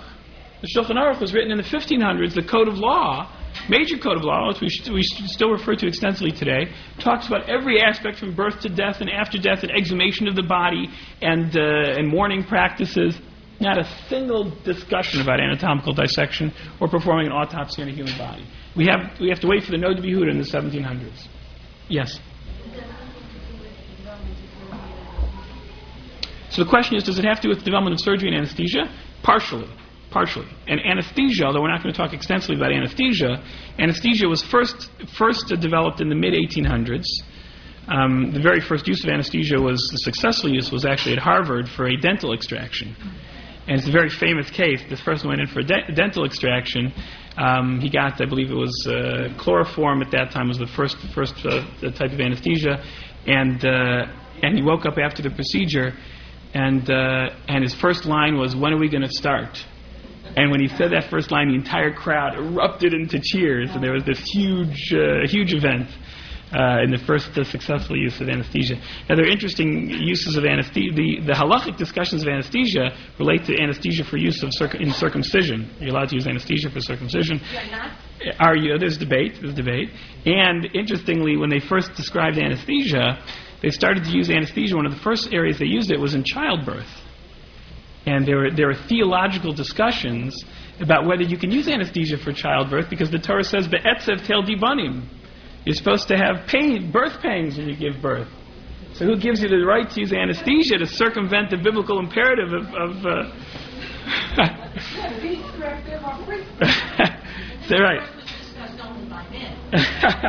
Actually, you should rest assured, by the way, it's discussed more in the Christian sources than in the halachic sources. The halachic sources were not concerned about the use of anesthesia, as concerned. Discuss it, but peripherally.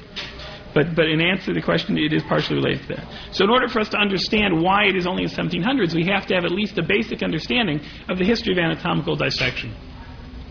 Now, if you go back to antiquity, back to actually Alexandria, where the Radbaz hailed from in the 1500s. But if you go back to the 2nd century before the Common Era in Alexandria, there's a very famous school of anatomical dissection run by a man named Hieronymus. According to historical accounts, that school was in existence for about 100 years, 150 years, and people came from all over that region to train in anatomy. And after it closed down, for reasons which are historically debated and remain somewhat unclear, there was no systematic anatomical dissection of the human body as part of medical training until the Renaissance. So we are talking 1700 years where there was no systematic anatomical dissection. And we have the famous Galen, who is a contemporary of Rabbi Yehuda HaNassi, as we mentioned, in the 2nd century of the Common Era, who wrote extensive works on medicine and anatomy, and whose works served as the Bible of all medical training until the Renaissance. So we're talking for 1,300 years. If you studied medicine, you had to study Galen. He himself did not do systematic anatomical dissection. Now, he was a physician for the gladiators, so he learned a little cross-sectional anatomy. But he didn't perform a systematic dissection. There's some debate that maybe he went to Alexandria, this place of the original school of dissection, and maybe saw a complete skeleton at that time. But they did the occasional dissection on someone who'd washed up from the shore or someone who was sentenced to death, but not systematic dissection. That is why, by the way, you had these anatomical notions that crept up, like the 7-chambered uterus in the Middle Ages. They weren't doing systematic dissection. It wasn't a notion that was easily dispelled, because people weren't doing the dissection.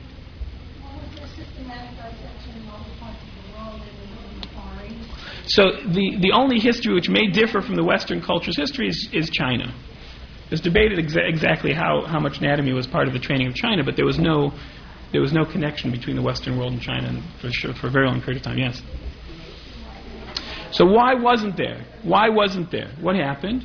So one of the most common explanations is that it's related to the pervasiveness of the doctrine of the Catholic Church, and that perhaps the Church imposed this ban, or there's some theological bans. The only problem with that is that the Church, as it's known, and I don't profess to be a historian of the history of the Catholic Church, but that could not have been prevalent at least until the 3rd, 4th century of the Common Era. So you still have a few hundred years you have to account for. So even in the Arab world, there was concern about the sacredness of the human body. Perhaps the notion of the sanctity of the body from Jewish culture also pervaded the world. It's hard to explain, and no one has a clear and definitive answer. It could perhaps be the early anti-vivisectionist movement is what caused it. But it is, I couldn't say yes, I couldn't say no. I'm sure that's one of the factors which could have perhaps factored in. You're not allowed to say even a thigh, right? So the person who is credited with this resurrection, if you will, of anatomical dissection, the most famously credited, obviously, it wasn't him alone. It was many people involved over a few hundred years. But sort of the crowning glory of this return to anatomical dissection was a man named Andreas Vesalius. Andreas Vesalius, who practiced anatomy in the University of Padua in northern Italy in the 1500s. Vesalius? Vesalius. Vesalius. Practiced in the University of Padua.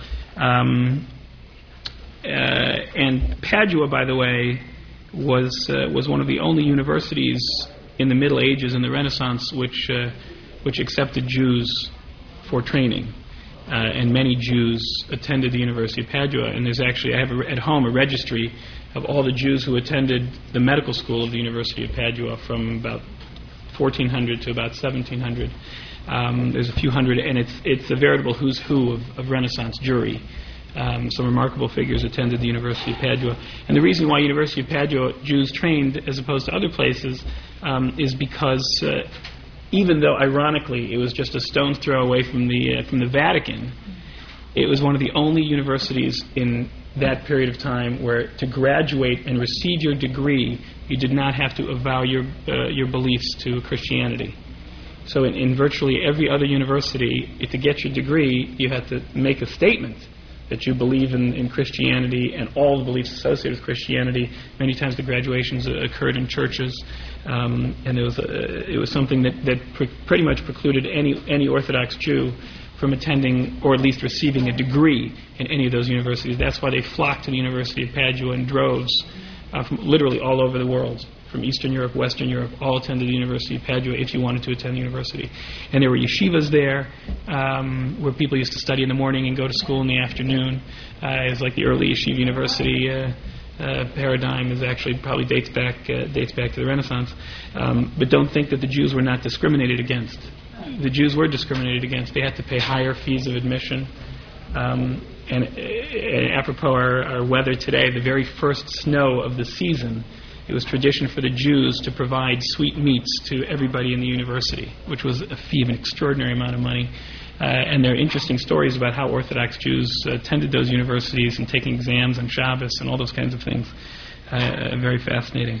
So the person in that university who was performing those anatomical lectures was none other than Andreas Vesalius, and you have in your handout the front page of that classic work, The Fabric of the Human Body, which was written, is published in 1543, I think was the first publication in Brussels.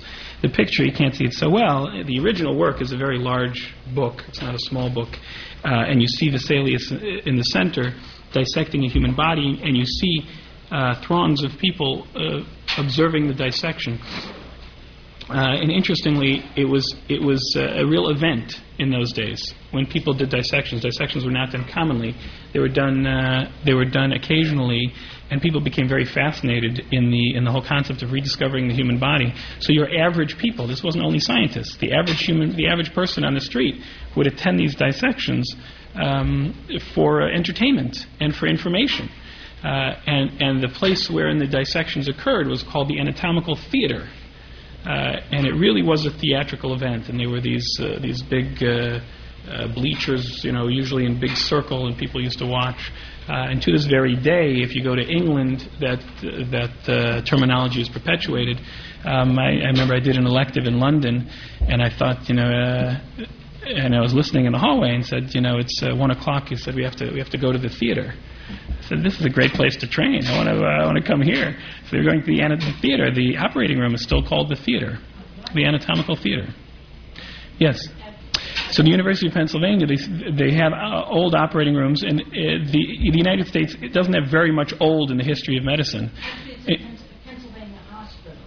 They still have probably some early operating rooms, but if you go to England, for example, and if you go to the University of Padua, where Vesalius did his dissections, they have it's been reconstructed, but they have the original place of the anatomical theater, which was used as an anatomical theater for many centuries. 1543 was the first year of publication.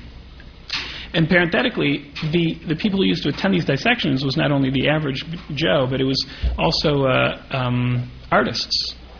And the greatest artists of the Renaissance were in these galleries watching those like Vesalius and those who followed him performing anatomical dissections, and this is very clearly reflected in the art of the Renaissance. Right, Da Vinci was involved in dissection. He was a little earlier. He was a couple centuries earlier. He was in the 1400s, Da Vinci. Yes.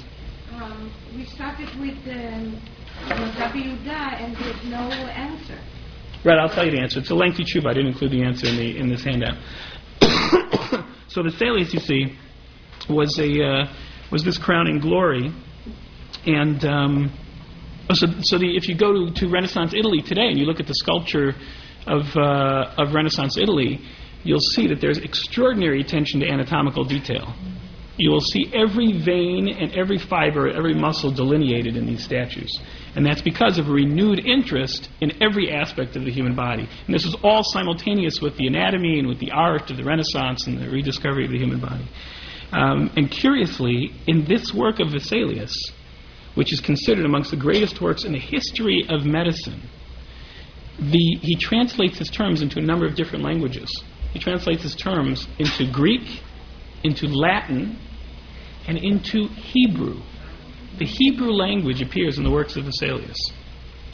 And why that is a very lengthy discussion, but suffice it to say, it shows that the Jews did play a role in transmission of medical material for many centuries. And the Jews were considered to be the bearers of tradition. And the Jew who apparently taught Vesalius this Hebrew is pictured in this front page. It's hard to see, but I think I tried to put a circle around it, but it's very small. He's wearing like a fez and a white beard underneath the big sign that says Andreas Vesalius. To the right, underneath that. So be that as it may, the dissection was not really reinstituted into the training of medicine until the 1500s. And that is why the Rambam doesn't have any discussion of anatomical dissection. That is why the Shulchan Aruch, which roughly the time of Vesalius, had absolutely no mention of anatomical dissection because it wasn't being done. It was only introduced into medical training in the 1500s and the 1600s. So that explains why the Noda B'Yehuda was doing what he was doing, and why the Noda B'Yehuda is the only one, or the very first one in the history of halachic literature that discusses the issue of anatomical dissection.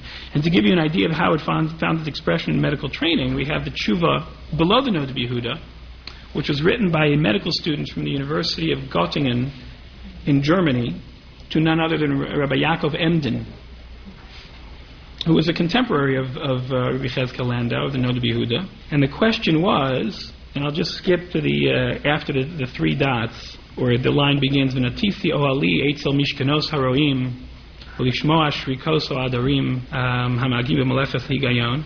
It's beautiful poetic Hebrew. This is written by a medical student who is obviously a very literate man. And just to read it and to translate it is a complex thing. And this is just a question to the Noda B'Yehuda. I'm sorry, to Rabbi Yaakov Emden. And if you skip to the few dots in the middle of that paragraph, Al-Kain Matsasias Libil Hatzia Lefonav Sheilasi, he goes into a discussion about how he found himself in the practice of medicine. He was apologizing for ending up in the field of medicine. He said, but now I have a halachic problem that I have to present to you. Someone who wants to learn the practice of medicine has to practice anatomy, has to practice anatomical dissection. And sometimes they do dog lab on Shabbos, and they kill the dogs if they don't have a body for dissection. Umari nesasakinim, umiyuchodim lekach, and they have special dissecting instruments, etc. So he asked him a lengthy question about whether it's permitted for him to do anatomical dissection or not permitted for him to do anatomical dissection. And he again has it's about 5 or 6, 7 page tshuva, which was written to him by a man named Benjamin Wolf Ginsburg, who was a medical student at that time, whom we actually happen to know from other sources. As was practiced in the Middle Ages and Renaissance, and to this very day to some extent, although not as much seriousness, it was required for all students of medicine to write a doctoral dissertation in addition to their usual training. And the doctoral dissertations that people wrote were extraordinary works, some of them novel works in the history of medicine. This man's doctoral dissertation to graduate his University of Göttingen in Germany was written on the topic of medicine from the Talmud, biblical and Talmudic medicine. And you actually, to the right of the tshuva, you have a translation of the title page of that work, which we have, which he wrote for full honors in medicine in the year 1743 by the author Benjamin Wolf Ginsburg, a Jew native of Poland. We said people traveled far and wide to learn medicine. And we have that entire dissertation we have in the original and in English translation. So what was it then? What was his psak and what was the case? We talked about what is this Choli Ho'evan Bekiso. And what we'll do is we'll finish this page and then we'll take another break for stretching. What was this Choli Ho'evan Bekiso? Some said gallstones, some said kidney stones. Now, because they weren't doing dissection for a long period of time, they actually weren't even aware of the existence of a gallstone. The first described gallstone in the history of medicine is in 1458. Nobody described it before. They didn't operate on gallstones until the mid-19th century. The understanding of medicine and the correlation of anatomical disease to presentation of disease and the ability to remove organs, that wasn't even understood until that period of time.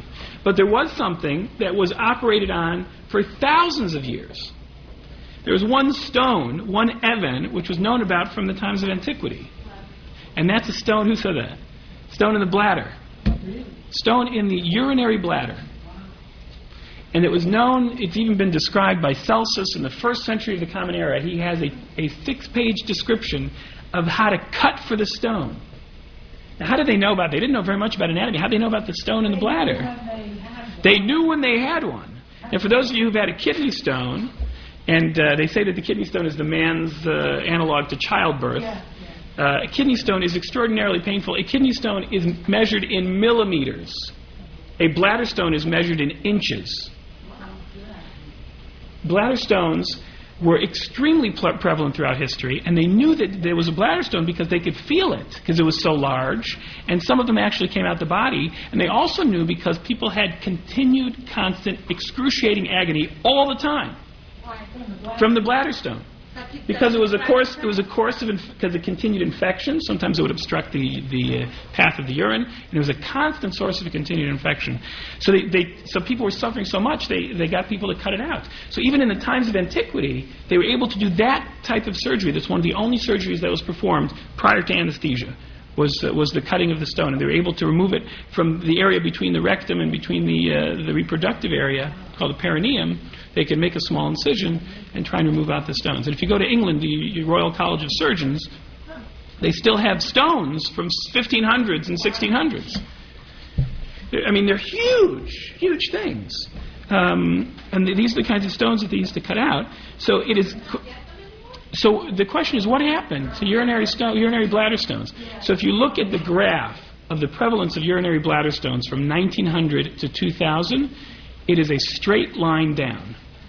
There's a precipitous decline.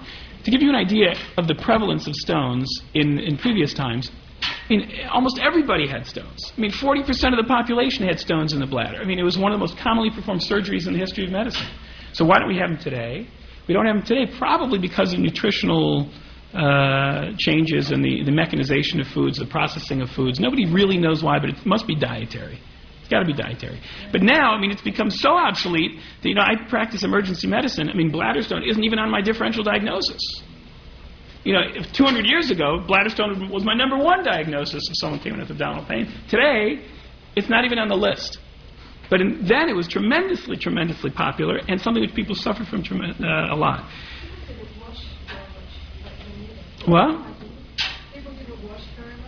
Oh, so hygiene. Hygiene may have been an issue too, and hygiene around the area. If you're not doing hygiene, the bacteria can go up the bladder and can cause stones that way also. And this was to give you an idea also of how prevalent stones were and who was operating on stones. You're all familiar with the song Frère Jacques. So Father Jacques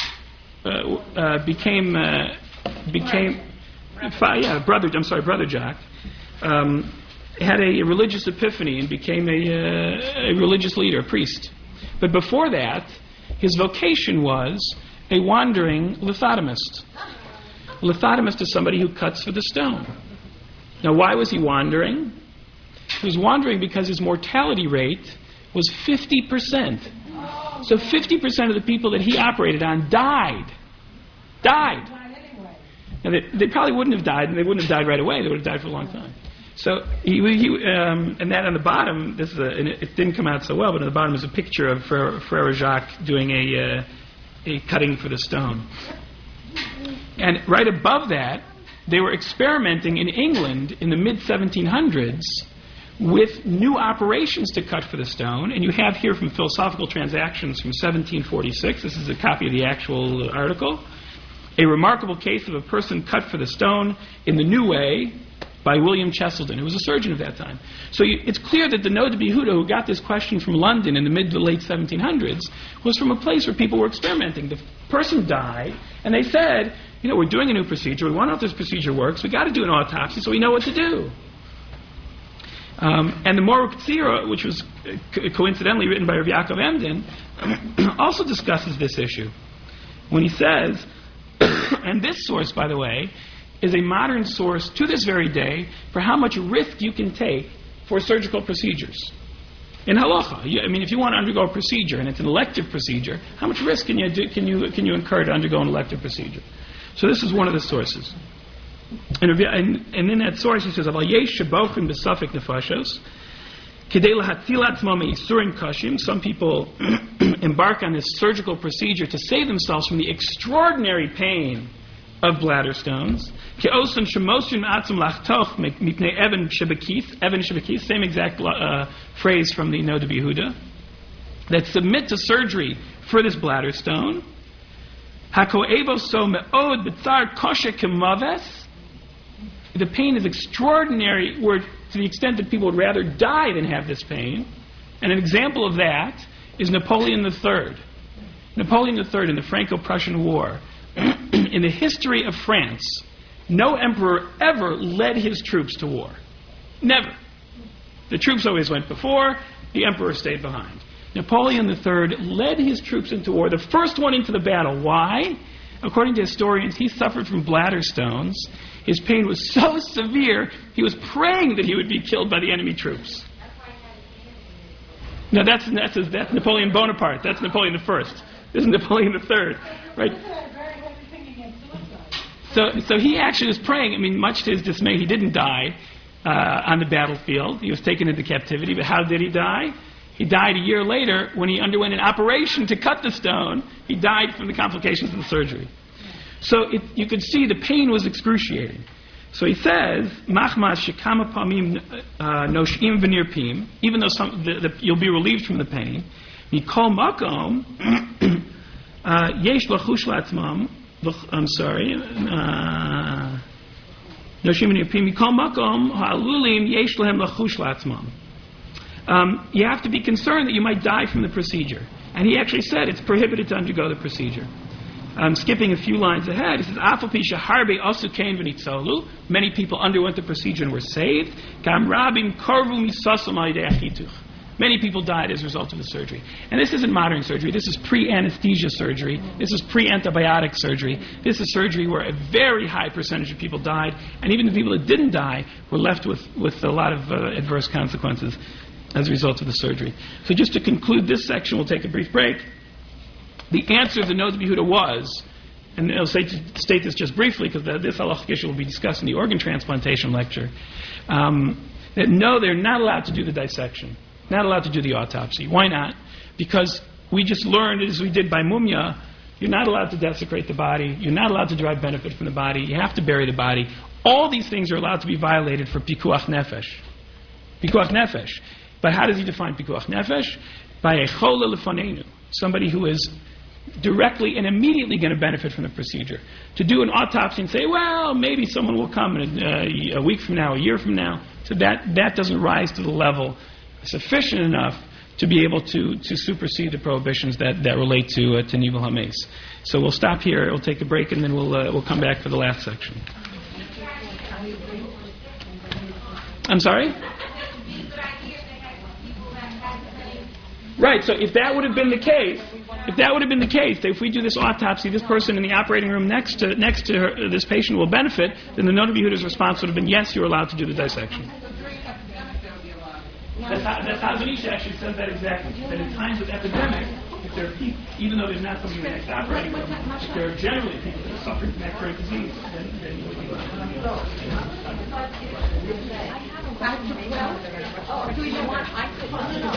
No, she translated actually. Yeah. She's a biochemist. And is it all organic? She was trying to find out there. She said there might be an antibiotic in there.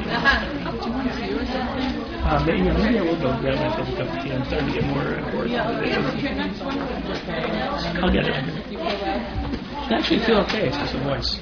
Are we going to break at 12:30? I think so, yeah. I mean, I don't mind. I'm here anyway. So I can continue at 12:30. What time does the second session continue? Didn't Moshe Paskin that if there's some kind of experimental medication or something which goes wrong, that you're allowed to do an autopsy?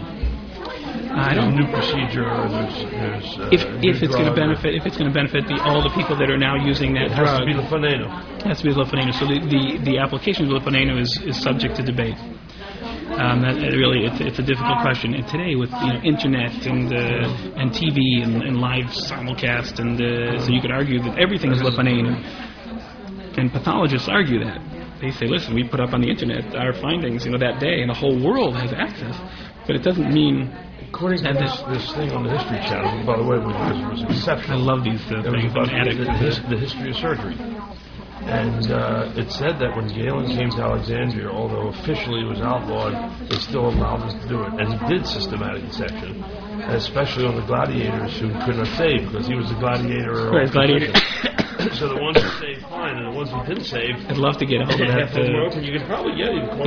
There was one last week. Oh, great! So I'll go on the website. They probably rebroadcast. They rebroadcast every. There was one. I saw one they had like a few years ago in cardiothoracic surgery, the history of cardiothoracic surgery, which was amazing. We still had, when we were in dental school, we still had a theater. We had an amphitheater with the rows around like Karen Bianca. Yeah. And it all goes back to that time. That's the architectural design of those circular theaters.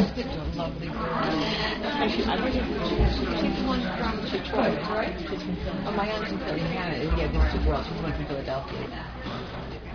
It's just interesting. I'm not going to stick the whole thing because I'm going to when they did one surgery, did they overdo it because they couldn't survive autopsies? Did they ever just keep searching? You know what I mean? Sure. They didn't know what they were doing at that right, time. no, I'm saying they must have just everything must have been exploratory. Absolutely, because someone had abdominal. That's why they didn't do too many surgeries in those days, because the results would have been disastrous. So if they knew what they were doing, they would operate. But if they didn't know what they were doing, they couldn't do an exploratory laparotomy in those days because the person would invariably die. So there's something that they knew that they could remove and close up easily. Once they were in there, they must have just poked around, yeah. Another one of the things that they used to operate on was ovarian cancer. The biggest cancers, actually, and there was an interesting case just about a month ago. This is in 1700s, 1800s. In retrospect, it was malignancies, it was gross, but they can. I think the largest mass was like 150 pounds or something, like some astronomical amount. A woman who was generally... No, cancer's been discovered for centuries. They knew growths, that they could see externally, growths in every part of the body, skin growths, facial growths, all sorts of growths. What's the story with Kohanim going to medical school? I never got the... It's one of those things where people generally discourage it, but the Kohanim that are really intent on going to medical school, there are ways to get around it. What? The easiest and simplest thing that most people do is rely on the fact that the bodies that are being dissected are not Jewish, and rely on the fact that Jews don't generate tumas ohel. So they can stand in the room, but they can't touch the body. So what they do is they stand... Jews don't generate... That the non-Jewish body does not generate tumas ohel. So if it's a Jewish body, then there's really nothing they can do. They're stuck. But if you assume, which you can rely on the fact that the majority of people that are donating bodies are not Jewish. Now, what about the whole thing about deriving benefit, like educational or research or whatever?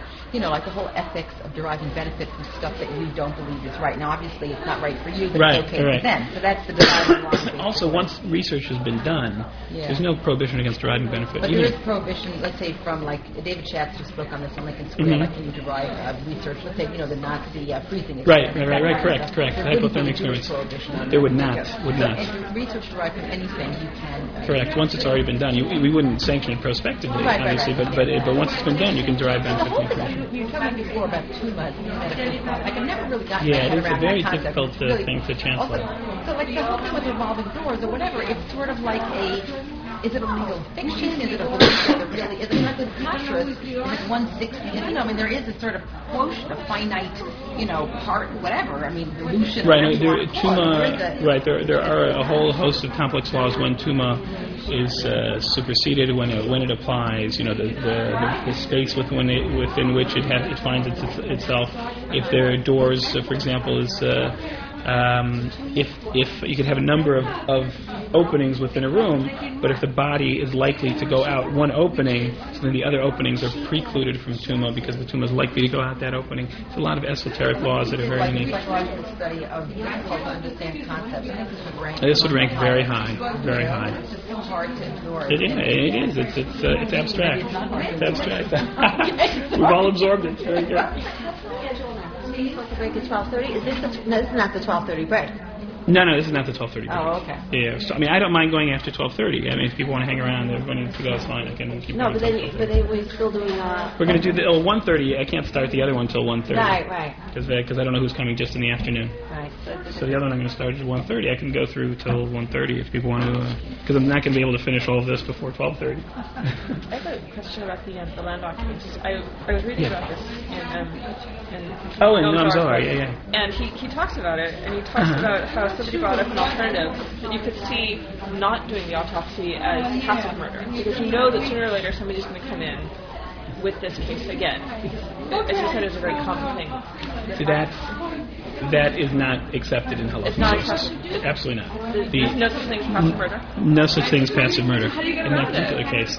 I mean, how do you get around the clear fact that you are going to be letting people die by not doing autopsies? First of all, it's not so clear that you're going to be letting people die, and that's debate. And second of all, it's a complex world we live in, and this is an interesting issue which I don't know how to resolve completely, but if we had an entire world where everybody was Jewish, it's quite possible that some of the research that's been done would not have been halakhically sanctioned. But we don't live in a world where everybody is Jewish and everybody's bound by halakha. We interact with the rest of the world where some people are not Jewish, some people are subscribe to different religious beliefs, some people and do these kinds of research which we can benefit from. There's no prohibition for us benefiting from people who are doing research that we wouldn't necessarily prospectively have done. So we can't do it. Correct. But it's not like we're thinking that. No. It's not like we're saying, okay, we're going to sit back. We're not sitting back. We are involved tremendously in lots of areas of research. Both religious Jews and non-religious Jews are involved in many areas of scientific research. But stem cell research is another area we're going to talk about in the afternoon. About are there prohibitions that relate to that, which might preclude the use of stem cells for research? Just because it can be done and might theoretically benefit, it doesn't mean that we sacrifice our religious beliefs. And it's a complex law. I mean, it's an interplay between religious beliefs and science. Now, generally, we advocate advance of science, but not at all costs. Not at the cost of, for example, if you had a great scientific technique, the only way you could do it is if you killed people. You have to kill 5 people, but 10,000 people could benefit. 1 million people could benefit. You're passively killing lives. You're not. You're preventing its development. That's not the way it works. But each has infinite value, so you can't say that. Right. But it's the same concept. I mean, there's a certain limit beyond which we will not go. This isn't a case of life. The person's already dead. But even the preservation of the sanctity of the body is something which is extremely important. Now, some people stretch the notion of chol lefanenu, of the application of this principle, and may lower the threshold today and say that the amount of information that we could glean. I'm just going to start up again. I just want to apologize. I'm obviously not going to be able to get through this entire handout by 12:30. I will. I don't mind going afterwards. Those who want to stay, you're welcome to stay. Those who need to go, obviously that would be wonderful. Not wonderful, but it'd be okay. So let's try and get through whatever we can get through. Just continuing on another dimension of anatomical dissection, as we turn to page 7, entitled "Resurrectionists of a Different Type," we read about another area which is a direct correlate of our previous discussion. We had a discussion of the history of medicine and the fact that from the Renaissance onwards, anatomical dissection became part of medical training. We have actually a curious phenomenon which I guess I'm just thinking occurs to me now that is analogous to the mumia trade. You had a desire for mumia, a high demand of mumia, but a very low supply of mumia. So they had to resort to using fraudulent mumia or using recently deceased bodies. In the Renaissance and thereafter, you had a very high demand now for all those in medical training for bodies for dissection. Now that dissection became an integral part of the medical training, they were faced with the dilemma of how to obtain bodies for dissection. And some of them were bequeathed, some of them were from people that were perhaps sentenced to death, or people that were homeless and didn't have anyone to claim the bodies, but that was clearly not sufficient in order to provide bodies for medical training for medical schools both in Europe and in the United States. So what you find actually is many people resorted to some not so pleasant ways of obtaining bodies for medical training, and to give you an idea of how prevalent grave robbing was in order to obtain bodies for anatomical dissection, in the upper left-hand corner you see the picture of Shakespeare, and Shakespeare's epitaph, which sits on his gravestone, states, "Good friend, for God's sake forbear to dig the dust enclosed here. Blessed be ye man that spares these stones, and cursed be he that moves my bones." So there was a fear, even by Shakespeare, that people would dig up his body, and perhaps more so for Shakespeare than others, that people would dig up his body and use his body for medical training.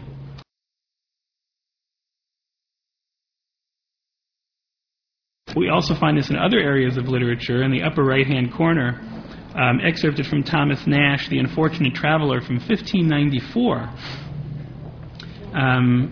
And it's a little difficult to read because the English spelling is somewhat different than our contemporary English spelling, but I'll read it for us. "It was then the law in Rome that if any man had a felon fallen into his hands," a felon, someone who had committed a crime, "either by breaking into his house or robbing him by the highway, he might choose whether he would make him his bondman or hang him. Tzadok, as all Jews are covetous, casting with himself, he should have no benefit by casting me off the ladder." Casting me off the ladder means the ladder for hanging. So he didn't want him to be hung, so he cast him off the ladder, he would be hung. Had another policy in his head. He went to one Dr. Zachary, the Pope's physician, that was a Jew, and his countryman likewise, and told him that he had the finest bargain for him that might be. Just a small historical parenthesis. We talked about the fact that the Jews, that Vesalius had the Hebrew language, and that the Jews were considered the bearers of the tradition of medicine throughout the centuries. And even though there was very explicit declarations in the church doctrine that no Catholics were allowed to be treated by Jewish physicians, there is not a single pope that didn't have a Jewish physician on his staff. All because of this belief that the Jews, to this very day, that the Jews are great practitioners of medicine, they bear a certain tradition of medicine. So this fellow Zachary was the Pope's physician. "It is not concealed from me," saith he, "that the time of your accustomed yearly anatomy is at hand, which it behooves you under forfeiture of the foundation of your college very carefully to provide for." So everybody had an obligation to do, every physician, this is the Pope's physician, had an obligation to perform a dissection, and to perform that dissection you needed a body. So this person had this individual that fell into his hands. Right, writing a Torah, a hakel, right, every 7 years. "The infection is great and will hardly get you a sound body to deal upon." So the infection is great means that it was a time of plague. And many of the bodies that he could have obtained for a dissection were probably riddled with disease and would not have been an ideal dissection for the Pope's physician. "So you are my countrymen," he says, this one Jew to the other Jew, "therefore I come to you first. Be it known unto you, I have a young man at home fallen to me for my bondman. Go to, you are an honest man, and one of the scattered children of Abraham. You shall have him as a big deal, 500 crowns, just for you, because you're my landsman." So it gives you an idea, not only that people were doing grave robbing, but there was a notion that perhaps even the Jews were involved in providing bodies for anatomical dissection.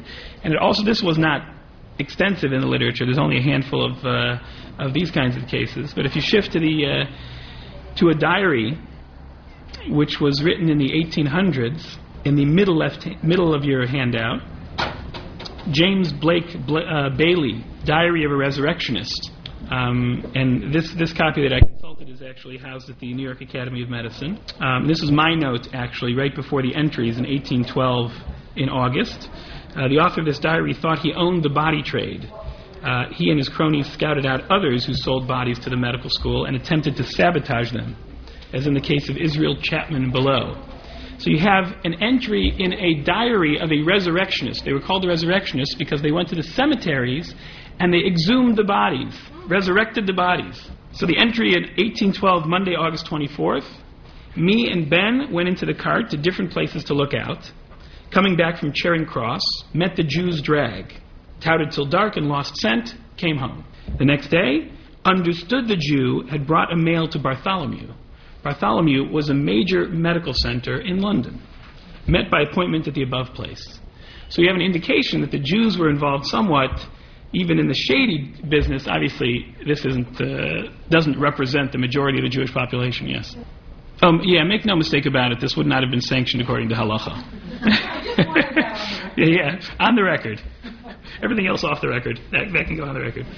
And right above that passage from Ruth Richardson's Death Dissection and the Destitute, which is a modern historian of these kinds of issues, says it is not known whether Chapman dealt only in Jewish bodies, but they were certainly highly sought after by the medical schools for reasons which were clear at that time. As the Jews bury early, their cemetery yields the best and freshest subjects, equal in freshness to the body sent to the venal undertaker, who, having interred sand, inwardly chuckles at the solemn words, dust to dust.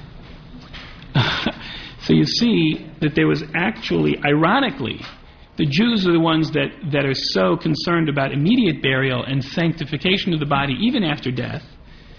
Their bodies were considered preferable for dissection because they were fresher, so to speak, because they were buried immediately. There's another fascinating story. We talked about the University of Padua and the likes and universities in Europe. This story took place, I don't think it was the University of Padua, but it was some university in northern Italy, where the Jews, there was a mob which developed against the Jews because the Jews were not providing their bodies for dissection. We talked about the fact that the Jews are being discriminated against heavily in the medical schools, and this was just one more thing that the students were taking against the Jews, and that's the fact that they didn't contribute bodies for dissection. They said, listen, you're attending our medical schools, why don't you contribute bodies to dissection? So a mob of medical students took the law into their own hand, and it just so happened the time of the year was Sukkot. And as some of you may have heard, in the 1800s in Europe, it was extremely difficult to get a hold of esrogim. The esrog, that citrus fruit, simply did not grow in Europe. They had to get it from other parts of the world. It was very difficult and very expensive to obtain. So it was not uncommon for certain communities to have one esrog for the entire community that they would simply pass around and transfer from person to person or from neighborhood to neighborhood. And what happened is, in this town in Europe, on Chol Hamoed Sukkot, they were transferring the esrog from the Ashkenazi community to the Sephardic community, and this mob of students descended upon them and kidnapped the esrog. And they held it for ransom. They said, we will not give you back this one esrog which you have for the entire community to celebrate Sukkot unless you allow Jews to be dissected and give us rights to the Jewish bodies for anatomical dissection. So they bargained with them, and subsequently they were able to ransom the esrog. And fortunately, at least for the short term, they were able to survive without having the bodies being dissected. Parenthetically, if you would ask, were they halachically obligated to spend an extraordinary amount of money to ransom that esrog? The answer is probably not. The obligation to perform a mitzvah, especially a positive commandment, the financial obligation to perform a positive commandment is described in halachic sources as a chomesh, or 1/5 of your financial wealth. So they weren't obligated to spend all the community's resources in order to obtain that esrog. And I don't know what the financial amount they ultimately settled on was for that particular interaction. So the question was, what's the financial formula for preventing yourself from performing a negative mitzvah, violating a negative prohibition, a mitzvah lo saseh? It is different. The obligation is to expend all your financial resources, not 1/5.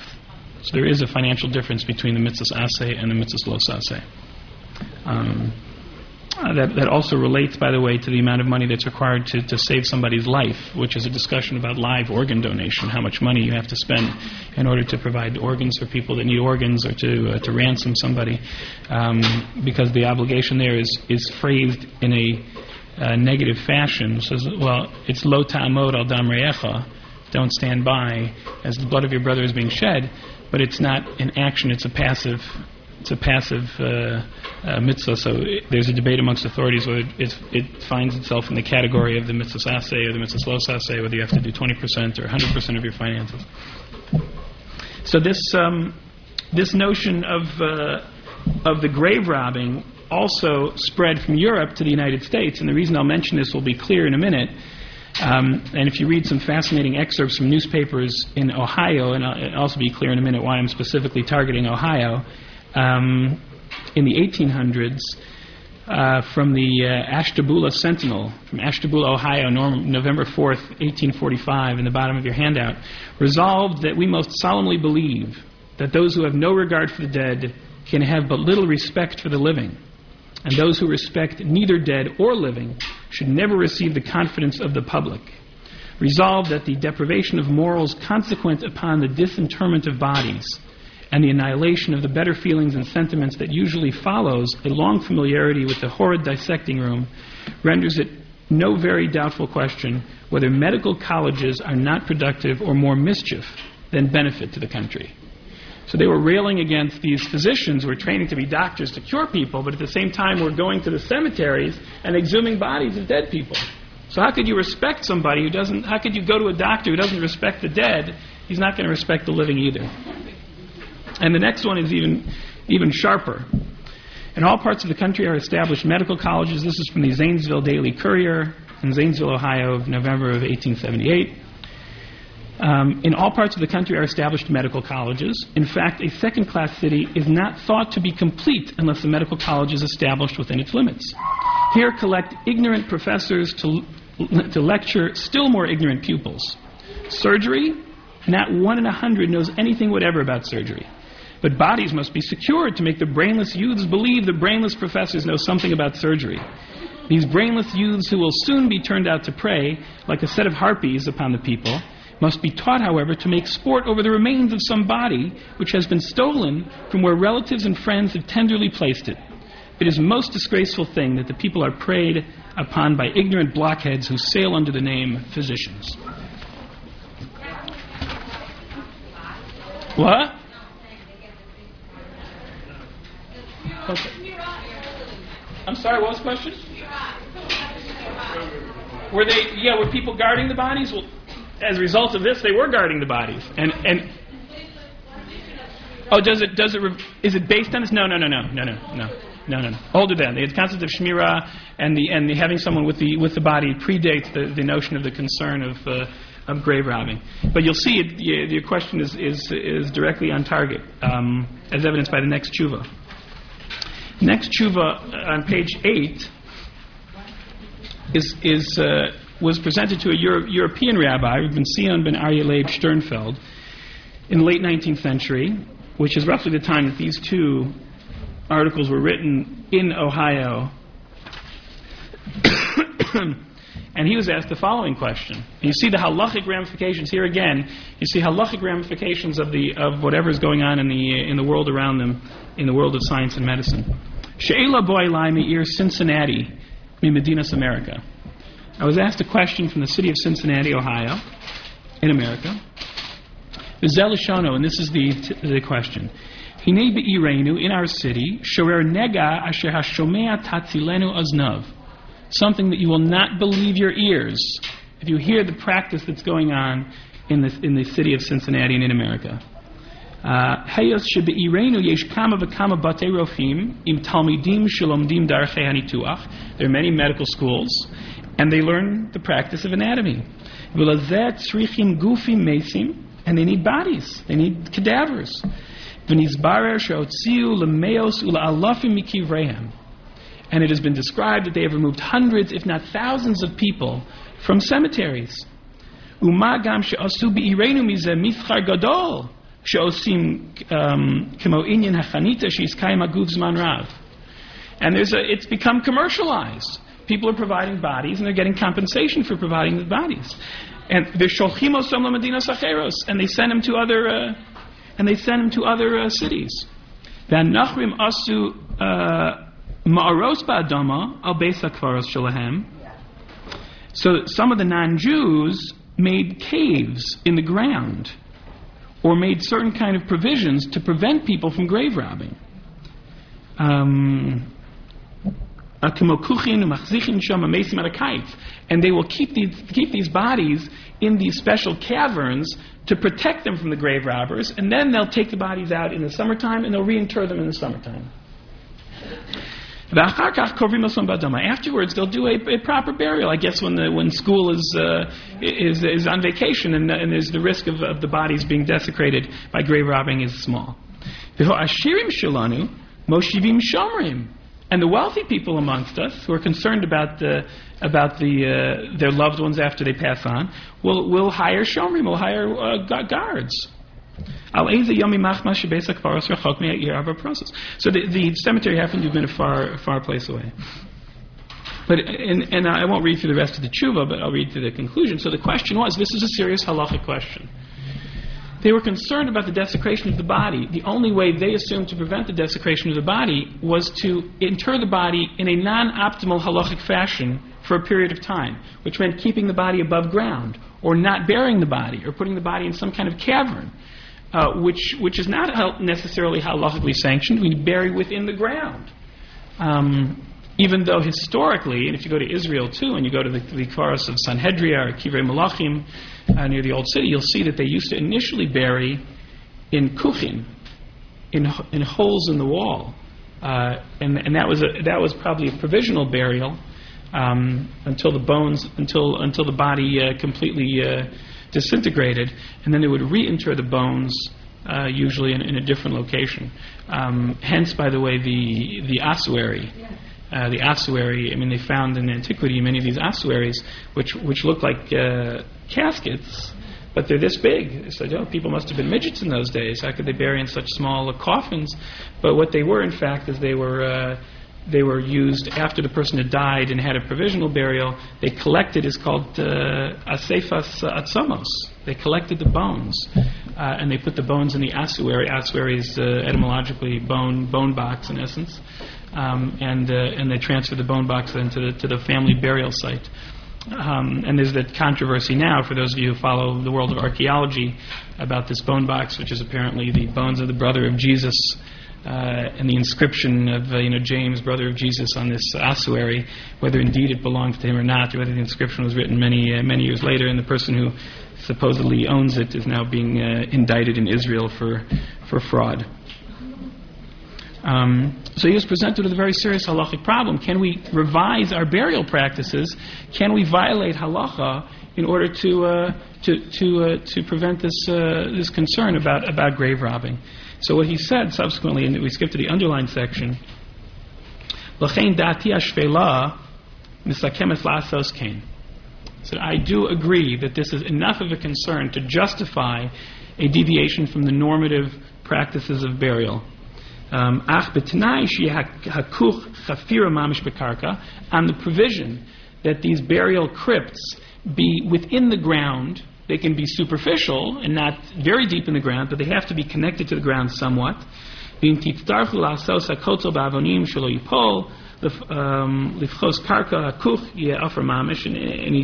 in more detail that you shouldn't use artificial substances. You should really use the dirt from the ground. The lavach, because if you don't inter the body at least with some connection to the ground, then it is really not any form of burial, and that would be a violation of the prohibition of delaying burial. Lo talini lo so'alo eitz. You shouldn't delay the burial, because it really is the desecration to God's name. And etc. So that was his concession to a very real halachic problem based on these fears of grave robbing. And just to complete the circle of this grave robbing issue, many people did devise very, very interesting, creative ways to prevent the grave robbers from getting at their grave. And as you look at the picture on the bottom left, you see a grave which to this very day is in England, which is covered by solid iron gates, which makes it virtually impossible for a grave robber to access. And like everything else, there was commercialization of these kinds of paraphernalia for interment. And one of the ads from the Wooler's British Gazette from October 13th, 1822, and I quote, that the many hundred dead bodies will be dragged from their wooden coffins this winter for the anatomical lectures which have just commenced, the articulators, and for those who deal in the dead, for the supply of the country practitioner and the Scotch schools from Scotland. The question of the right to inter in iron is now decided. The violation of the sanctity of the grave is said to be needful for the instruction of the medical pupil. But let each one about to inter a mother, husband, child, or friend say, shall I devote this object of my affection to such a purpose? If not, the only safe coffin is Bridgman's patent wrought iron one. Charge the same price as the wooden one and a superior substitute for lead. So this is an advertisement which appeared in your local newspaper for people to purchase grave sites and special materials to prevent their bodies from being grave robbed. Yes. So because from a lots of perspectives, I mean, weren't there enough people who were homeless, went to Potter's grave, that they were enough bodies, that they didn't have enough? It didn't have enough. Keep in mind, there was a tremendous proliferation of medical schools throughout the country. And I'll share with you in a minute a fascinating story of how the whole thing changed radically, and which were the beneficiaries of this change to this very day. But just another cute poem which was written, the surgeon's warning right underneath: if they carry me off in the patent coffin, their labor will be in vain. Let the undertaker see it bought of the maker who lives in St. Martin's Lane. So this person in St. Martin's Lane was a famous maker of these kinds of coffins, and people were excited about it. On the bottom right hand, you have these two figures whose name was Burke and Hare. And their antics led to the entire restructuring of the provision of bodies for dissection for the medical schools. And what these guys did is they... Burke, actually, who's pictured on the right hand, is probably more responsible for this. He owned a little inn up in northern England, and one of the people that was at the inn, it mainly was for derelicts and homeless people, and one of the people at the inn owed him a tremendous amount of money, and he died before he could pay him back.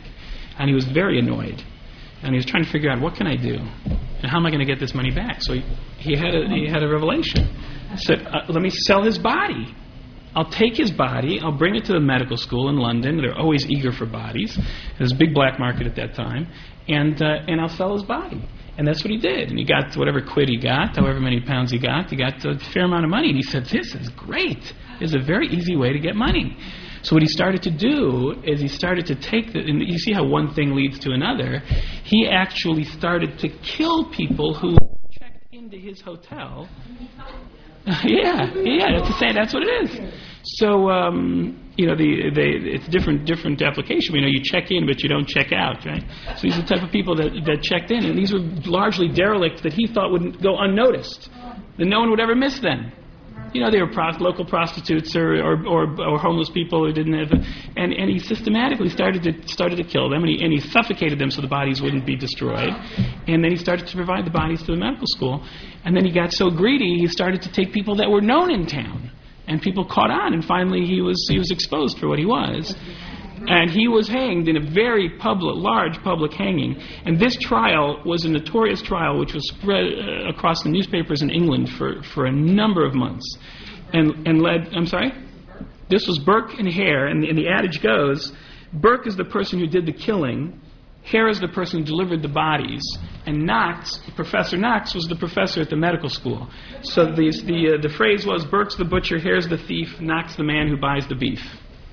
And actually, if you look in the dictionary today, there is a word called burking in the dictionary, and it means to suffocate somebody. And that comes from Burke and Hare. So after this trial, there was a huge expose of the black market of providing bodies. As a result, there was the entire trade changed. They made laws that all unclaimed bodies could now officially go to the medical schools. They were transferred to the medical schools. It was called the Universal Anatomical Gift Act in the 1850s in London. And the American laws today of how bodies are donated are largely based on the British paradigm from the 1850s, which is largely as a result of the famous trial of Burke and Hare back in that period of time. Okay, let's turn the page.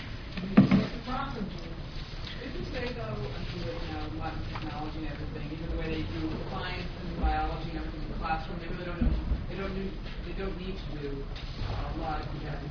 It's interesting, actually. We talked about the fact that in a period of time they were not doing dissection. In the Renaissance, they reinstituted anatomical dissection. Now the pendulum is swinging the other way. Now medical schools, and Michelle and I were having this discussion, actually, the medical schools are cutting back on anatomy. They're making the courses smaller, and now, I just read last week, for the very first time, now they have all these visual aids, and they have computers and wonderful computer programs that can give you three-dimensional and turn it and give you a remarkable way to do it. I'll get to your question in 1 second. And for the first time I saw, there's a medical school which has decided, in the first medical school in the history of the modern era, that it's going to offer anatomy without human dissection. Very first medical school. They just got their charter to provide anatomy without dissection. Yes. Me too. Doing what I'm doing now, and having gone to medical school where we do a full semester dissection and report people to a body, and also having gone to Einstein, they do chest tube days and things like that. And he said, actually, I think we need to do that. I think it makes a huge difference. I don't think there's any possible way to do what I do now. I actually agree 100%. The question is, even though that's a fact, can you just make the hands-on on a required basis? So a radiologist doesn't need hands-on.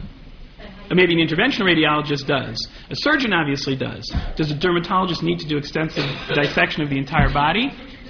So no. So you might want to incorporate it into the residency training as opposed to the medical school training. I'm just playing devil's advocate. The question is, even though your statement is true, how much of what you did in your medical school semester did you remember and apply from putting in your central lines in the ER? Probably not much. You had to relearn it when you did your residency. Very small amounts. I mean, I can't speak for you. You maybe paid more attention to anatomy than I did.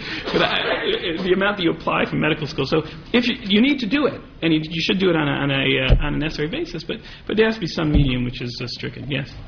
Okay, now throw in another piece of that is people donate their bodies to medical schools. And I've read some responses that say this is acceptable because it will have, in the long run, direct relation to saving lives. That actually relates to the tshuva of the Noda B'Yehuda, the responsum of the Noda B'Yehuda we read. And while it's not absolutely agreed upon, the donating the body to the medical school doesn't, according to many authorities at least, meet the threshold of chol lefonenu, of somebody that will directly and immediately benefit. While it's true it does provide for educational purposes for the doctors who need to train and ultimately need to save lives, but the cause effect and the direct benefit is not as immediate, which would be sufficient to allow somebody just to donate their bodies for medical research alone. Having said that, there are some rabbinic authorities that would allow it. It became an issue, actually, when Israel opened its medical schools, and they were faced with the dilemma. The only way they could be accredited is if they provided anatomical dissection, and there weren't sufficient bodies to provide from non-Jews for the dissection. They had to provide Jewish bodies. Was it okay for them to provide Jewish bodies? And Rav Goren, in a very famous responsum, said that they would be allowed to use Jewish bodies because there is a chol lefonenu, that the entire country needs physicians. In the absence of our ability to provide medical schools that are accredited, we will not have physicians of our own to take care of our people that need to be treated for disease. So he allowed the use of Jewish bodies for dissection in the Israeli medical schools. Actually, for those of you who need to go, now's a good time to we can break for those of you who need to go, and then I'm going to continue. Actually, for those who want to hang out. The second session will begin at 1:30, so I guess we'll break at 1:15 for yeah. I mean, those of you who want to for lunch, right? Lunch from 1:15 to 1:16, and then we'll have. I'm going to deal with the issue of of reconciliation between science and the Talmud scientific. I'll skip to that now if you want. Yeah, I'm very interested. Okay, great. Okay, so I'll do that. Because you listed that. Right. Okay, great. So Professor Lukashak appropriately said, since we did list the issue of the conflict of science, let's go straight to that. Maybe we'll do that for about 20 minutes or so. The gene, I was saying Yeah, that's at the afternoon session. That starts at 1:30. Starts at 1. It ends 4:30. If that's going to end 4:30, I have to be out here. It's 4:30. So let's spend the next few minutes. Maybe we'll go for about 15, 20 minutes, and then we'll break. The interface between the science and the areas of conflict of science and halacha. And if you turn to page 11 on your handout, and I'll just do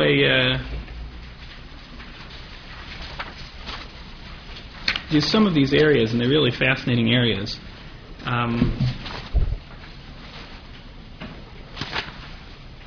Treifa.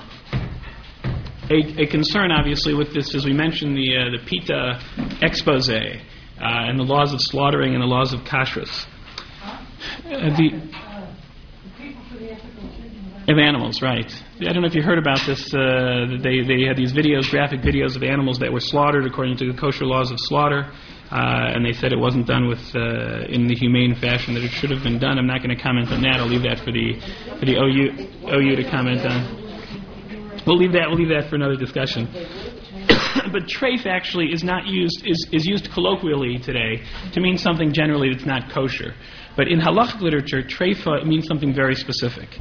Treif means a certain defect in an animal from which the animal will likely die, or according to some authorities, will absolutely die within 1 year's time, within 12 months. And any animal that possesses any of those anatomical abnormalities is treif. Is prohibited from eating, even if it's slaughtered appropriately. It doesn't matter. If it has that anatomical defect, it's a violation to eat those things. So they realized at certain periods in history that some of these animals possessed these defects which were described in the literature from the Talmud, but still lived more than 12 months. So it raised a very serious dilemma. Are these animals kosher? Or are they not kosher? Our tradition tells us that if they live, they shouldn't live for 12 months. Maybe if they live longer than 12 months, maybe they're indeed okay to eat. So this question was posed to the Rashba in the 13th century. Behema, reading from the top of page 11, Behema shenimseis yoseres aver, ba'os anivarim shehini trefes bohem, ubemakom sheni trefes bo. An animal that has an additional limb or one less limb, which according to the tradition of what would be considered a treifa and prohibited to eat and should not live for 12 months. And someone observes that this animal indeed lives for greater than 12 months.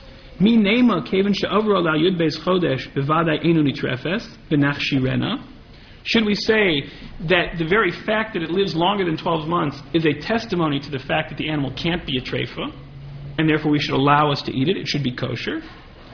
The treifa eino chaya, shnei masar chodesh, because a treifa shouldn't theoretically live more than 12 months. Even though I've seen some rabbinic authorities have allowed such animals to be eaten and consider them indeed kosher, I want to know what your opinion is, the famous Rashba, who was one of the great rabbinic decisors of the 13th century. And the Rashba says,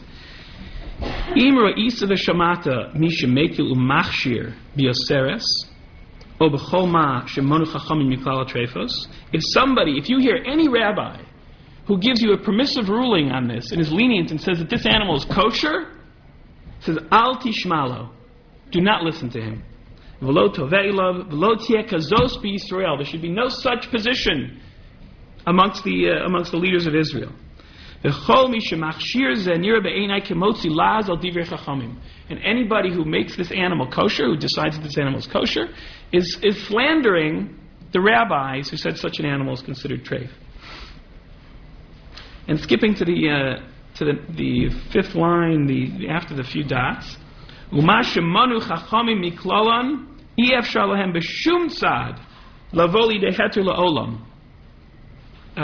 certain anatomical defects, these 18 types of treifos that the rabbis decided in the Talmudic period, can never be changed and can never be permitted forever. even if you observe, theoretically, he says, that these animals with this anatomical defect live longer than 12 months, they are still treif. The kevan shekain afilu yotzu kama v'yomru kachreinu eid anu makchishin oso. We will negate any testimony that says otherwise. And I'm skipping a few lines. The line that starts v'yavatel. V'yavatel hameid ve'elef kayotzi bo ve'al tevatel nekudo achas mimashi yiskimuch bo chachmei Yisrael hakadoshim. 1,000 witnesses should be refuted rather than diminish one aspect of anything that the rabbis have taught us. So he, in essence, says that Chazal are correct, the rabbis are correct, and the science is wrong. The science is wrong, and the rabbis stand correct. Now, why does he say this? Now, treifa is a unique circumstance, and we have to be careful not to apply this to all other circumstances, because the halachas of treifos are considered halacha l'Moshe Sinai. They're considered to be directly transmitted from Moshe Rabbeinu, from Moses on Har Sinai. So the concern about refuting these laws which come down directly are not man-divine laws. These are God-ordained laws. And the preservation of these laws is very, very tremendous concern, and that's why the Rashba was so severe. The Chazon Ish, that I'll just describe outside, I won't read inside, has a very novel approach to this issue of treifos. You said that he's saying that the science is wrong, but is he necessarily saying the science is wrong? He's just saying that it's much more important to maintain the halacha. That's a good point. He's saying they can't be correct, or even if they are correct, it doesn't. He's really more saying that they can't be correct. And you'll see the Chazon Ish is slightly different. He's really more saying that they can't be correct, because this is the way it has to be. That the determination of these animals with these treifos living more than 12 months can't be correct. And he actually says more specifically, it might not stand up to further scrutiny. You know, if you look at these animals, it may not be the exact thing which the rabbis described. These animals may not indeed be living 12 months. So he was really staunch defender of the tradition. Now the Chazon Ish says, and this is much, much later, this is 20th century, I'm just sharing some of the highlights. He says that it's true that there are certain conditions which that in the times of the Talmud, they indeed did not live 12 months, but today we might observe that they live longer. And we also might have cures for some of these things that they didn't have cures back in those days. He acknowledges the evolution of medicine, but he says methodologically, the laws of treifos were established based on the understanding of the time that the rabbis established them. So even though the reality might have changed, we are bound legally by the way the laws were established at the time they were established. And that's a very novel approach. Not everybody subscribes to that particular approach. But here again, I hasten to add, these are discussions about treifa where there's a particular concern about the fact that the laws of treifa are halacha l'Moshe Sinai, were transmitted from Har Sinai. Now, to the next page, another area, and here also, in the interest of time, I'll just describe outside. We won't go into the sources in detail. But there's a notion which finds its expression in the Talmud and even in subsequent sources of distinguishing between different gestational ages of a baby. That there's a baby that's born at 7 months gestation, there's a baby that's born at 8 months gestation, and there's a baby that's born at 9 months gestation. And that a baby that's born at 7 months will live, and a baby that's born at 9 months will live, but a baby that's born in the 8-month period of gestation will die. Where did they get this?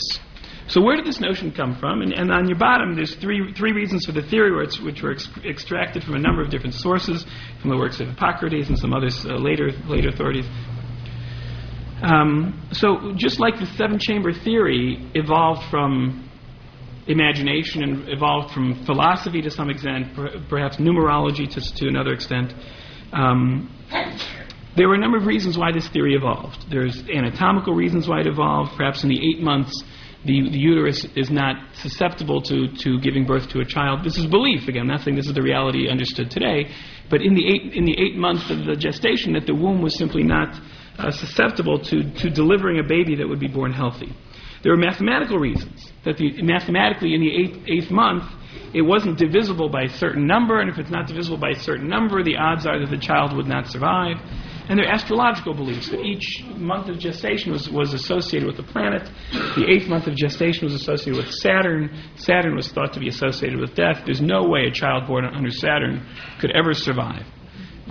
So these are many different theories about how the 8-month theory developed. But it was an extremely prevalent and absolutely accepted fact in the history of medicine for many, many centuries, and finds its expression in the rabbinic sources. To such an extent that the halacha was, and I'm just paraphrasing from some of the sources on the page, that if a child is born at 7 months, you're allowed to violate Shabbos to save its life. If a child is born at 9 months, you're allowed to violate Shabbos to save its life. If a child is born and you are certain that it's 8 months gestation, you're not allowed to violate Shabbos to save its life. I'm sorry? So that's the question. We now know that it's possible to save children at gestational ages from 6 months onwards. And that there seems to be, in our literature, no distinction between a child born in 7 months gestation and 8 months gestation. Well, there are distinctions, but in fact, 8-month gestation has a better survival rate than 7 months because it's longer in the womb. I mean, that's common knowledge to us. 8 months is more developed. Right, the lungs are more developed, and the survival rates are clearly higher. So, how do you deal with this? You have rabbinic sources that talk about something which we now today believe to be different. So the Chazon Ish says, and it's the same Chazon Ish, but he has a different approach to this particular topic. He says, Nishtana HaTeva. The nature has changed. And how you explain this phrase, nature has changed, is itself, we could spend many hours just on that discussion. People have written books on that. For those of you who are interested, I can refer you to the literature. But in essence, it can be construed in a number of different ways. Way number one is the nature has indeed changed. That an 8-month baby born in the Talmudic times would have had a less survival rate. And today, that same child in that same gestational age is just living. That the times have changed. The physiology has changed, the science has changed. Or alternatively, and some might have difficulty accepting that. No, but why is this less? Alternatively, I'm sorry? Why did these have less chance before? Right. That's a good question. What's the basis of that? It's hard to say. Hard to say. It would be pure speculation. I thought I remember reading somewhere that 7 was considered the perfect number, so I said, look, there's 7 wandering stars in the heavens. Right. All these kinds of philosophical beliefs and theological beliefs. Yes. I'm only going back 20 years, and I know when I was giving birth, they were calculating to the day to make sure, because I was giving birth early, that my daughter was not in the 8th month. And they were very, very worried because they seemed to feel that the lining of the lungs, if you're born in the 7th month, then they have a better chance because that process hasn't gotten to the point where it's critical as it is in the 8th month. So I'm not going back that far. Right. And we were very upset. Kennedy's son, Patrick, was an 8-month baby, and it was in all the news reports that if he had just been delivered a month later, then he would have survived, but he was an 8-month baby. So this 8-month notion is obviously still pervades, and we could argue. I mean, we could do an extensive literature search about the possible physiological reasons, and I don't know whether they exist or don't exist. So the Chazon Ish says that the nature has changed. In the underlying section of the Chazon Ish, in the upper left-hand corner over there, it says that these 8-month children are indeed surviving. So here they accepted the reality of the change, and they changed the halacha. You are indeed allowed to violate Shabbos today for an 8-month baby. And it's a pretty radical thing. You're saying couldn't violate Shabbos now. Shabbos is a very sacred thing, as we'll talk about in the stem cell research talk in the afternoon.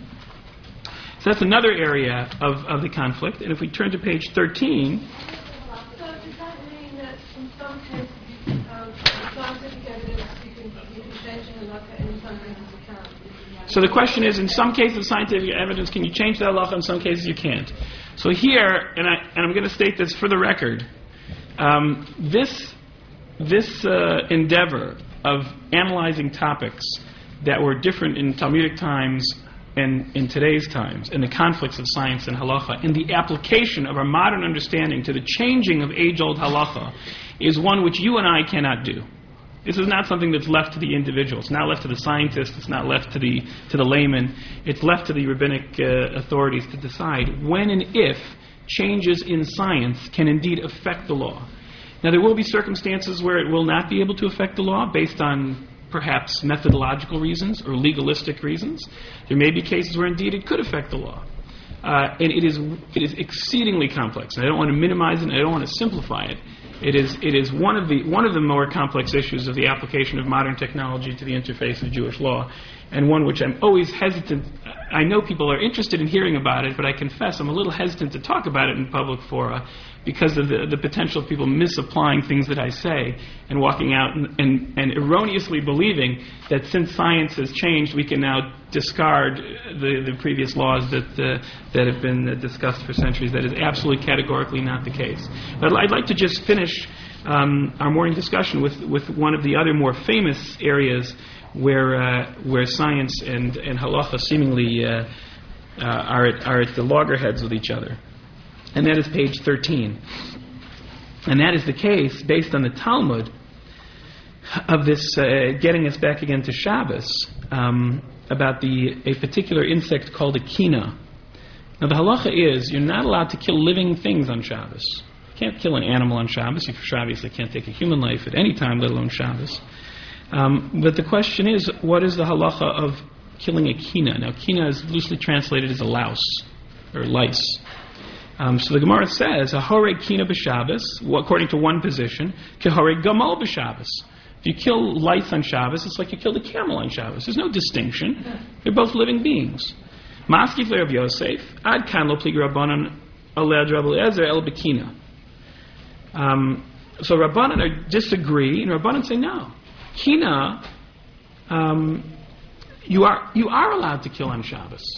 Why are you allowed to kill a louse on Shabbos, but you can't kill other animals? Because the Gemara says, the eina para v'rava. What does para v'rava mean? Pira v'rivya. Because they don't sexually reproduce.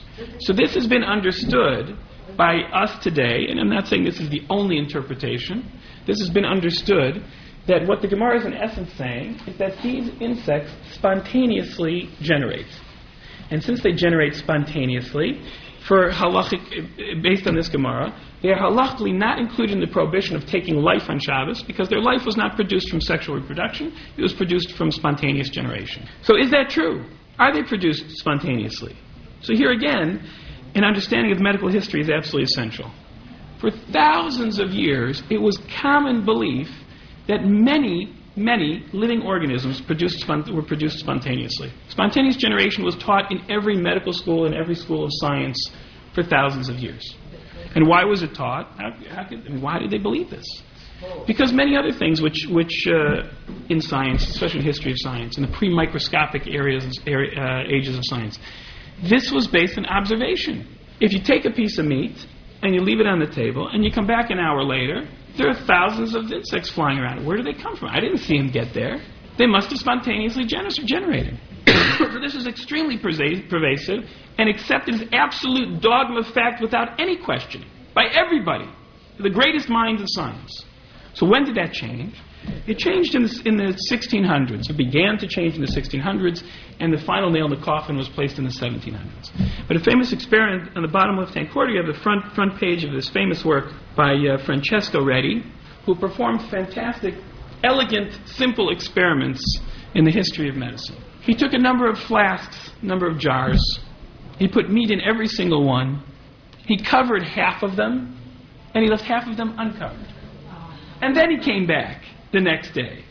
And he found, lo and behold, the ones that were covered, with some exception, by the way, if they happened to have been microscopic organisms before he covered, but by and large, the ones that were covered had no maggots, had no insects, and the ones that were uncovered were teeming with insects. Very simple experiment. But it took 2,000 years for somebody to do it, to realize that these insects don't generate spontaneously.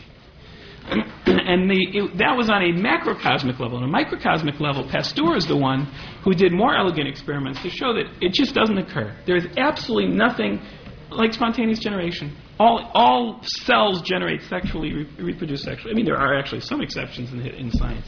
But by and large, the overwhelming majority of living organisms reproduce by sexual reproduction.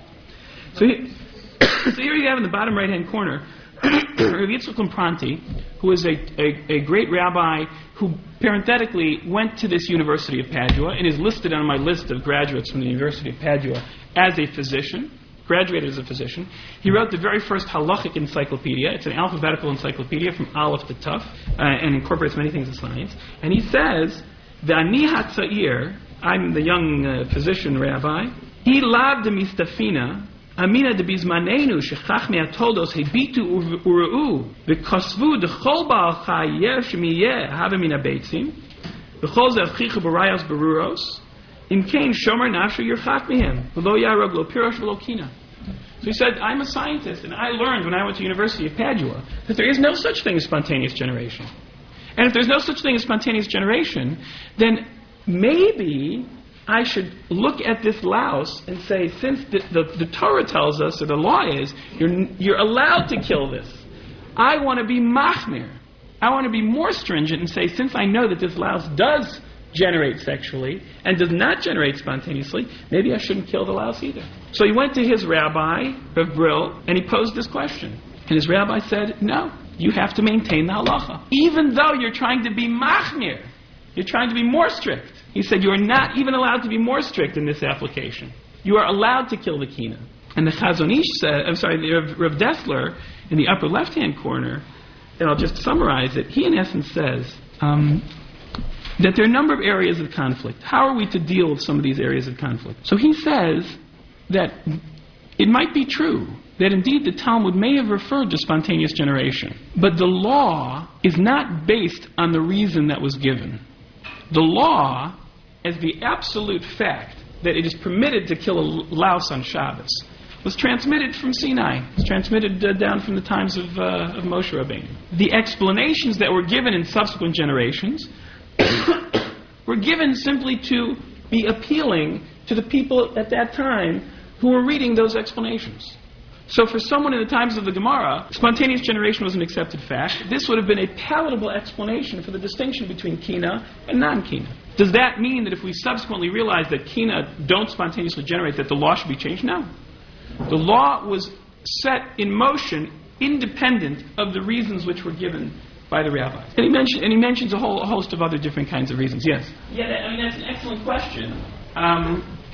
And the truth is, you have to take each case on a case-by-case basis. And here's where I said, if you have new discovery, there's a difference between taking something that was existent at the time of the Talmud, and we are analyzing the very same thing and we see a difference, and then taking something which is a new discovery, which they never theoretically envisioned in the Talmud, and finding new precedent to apply to that. That's a wholly different endeavor. But there's a letter, and I'm not sure, I thought I had it. I don't know if someone accidentally took any other articles.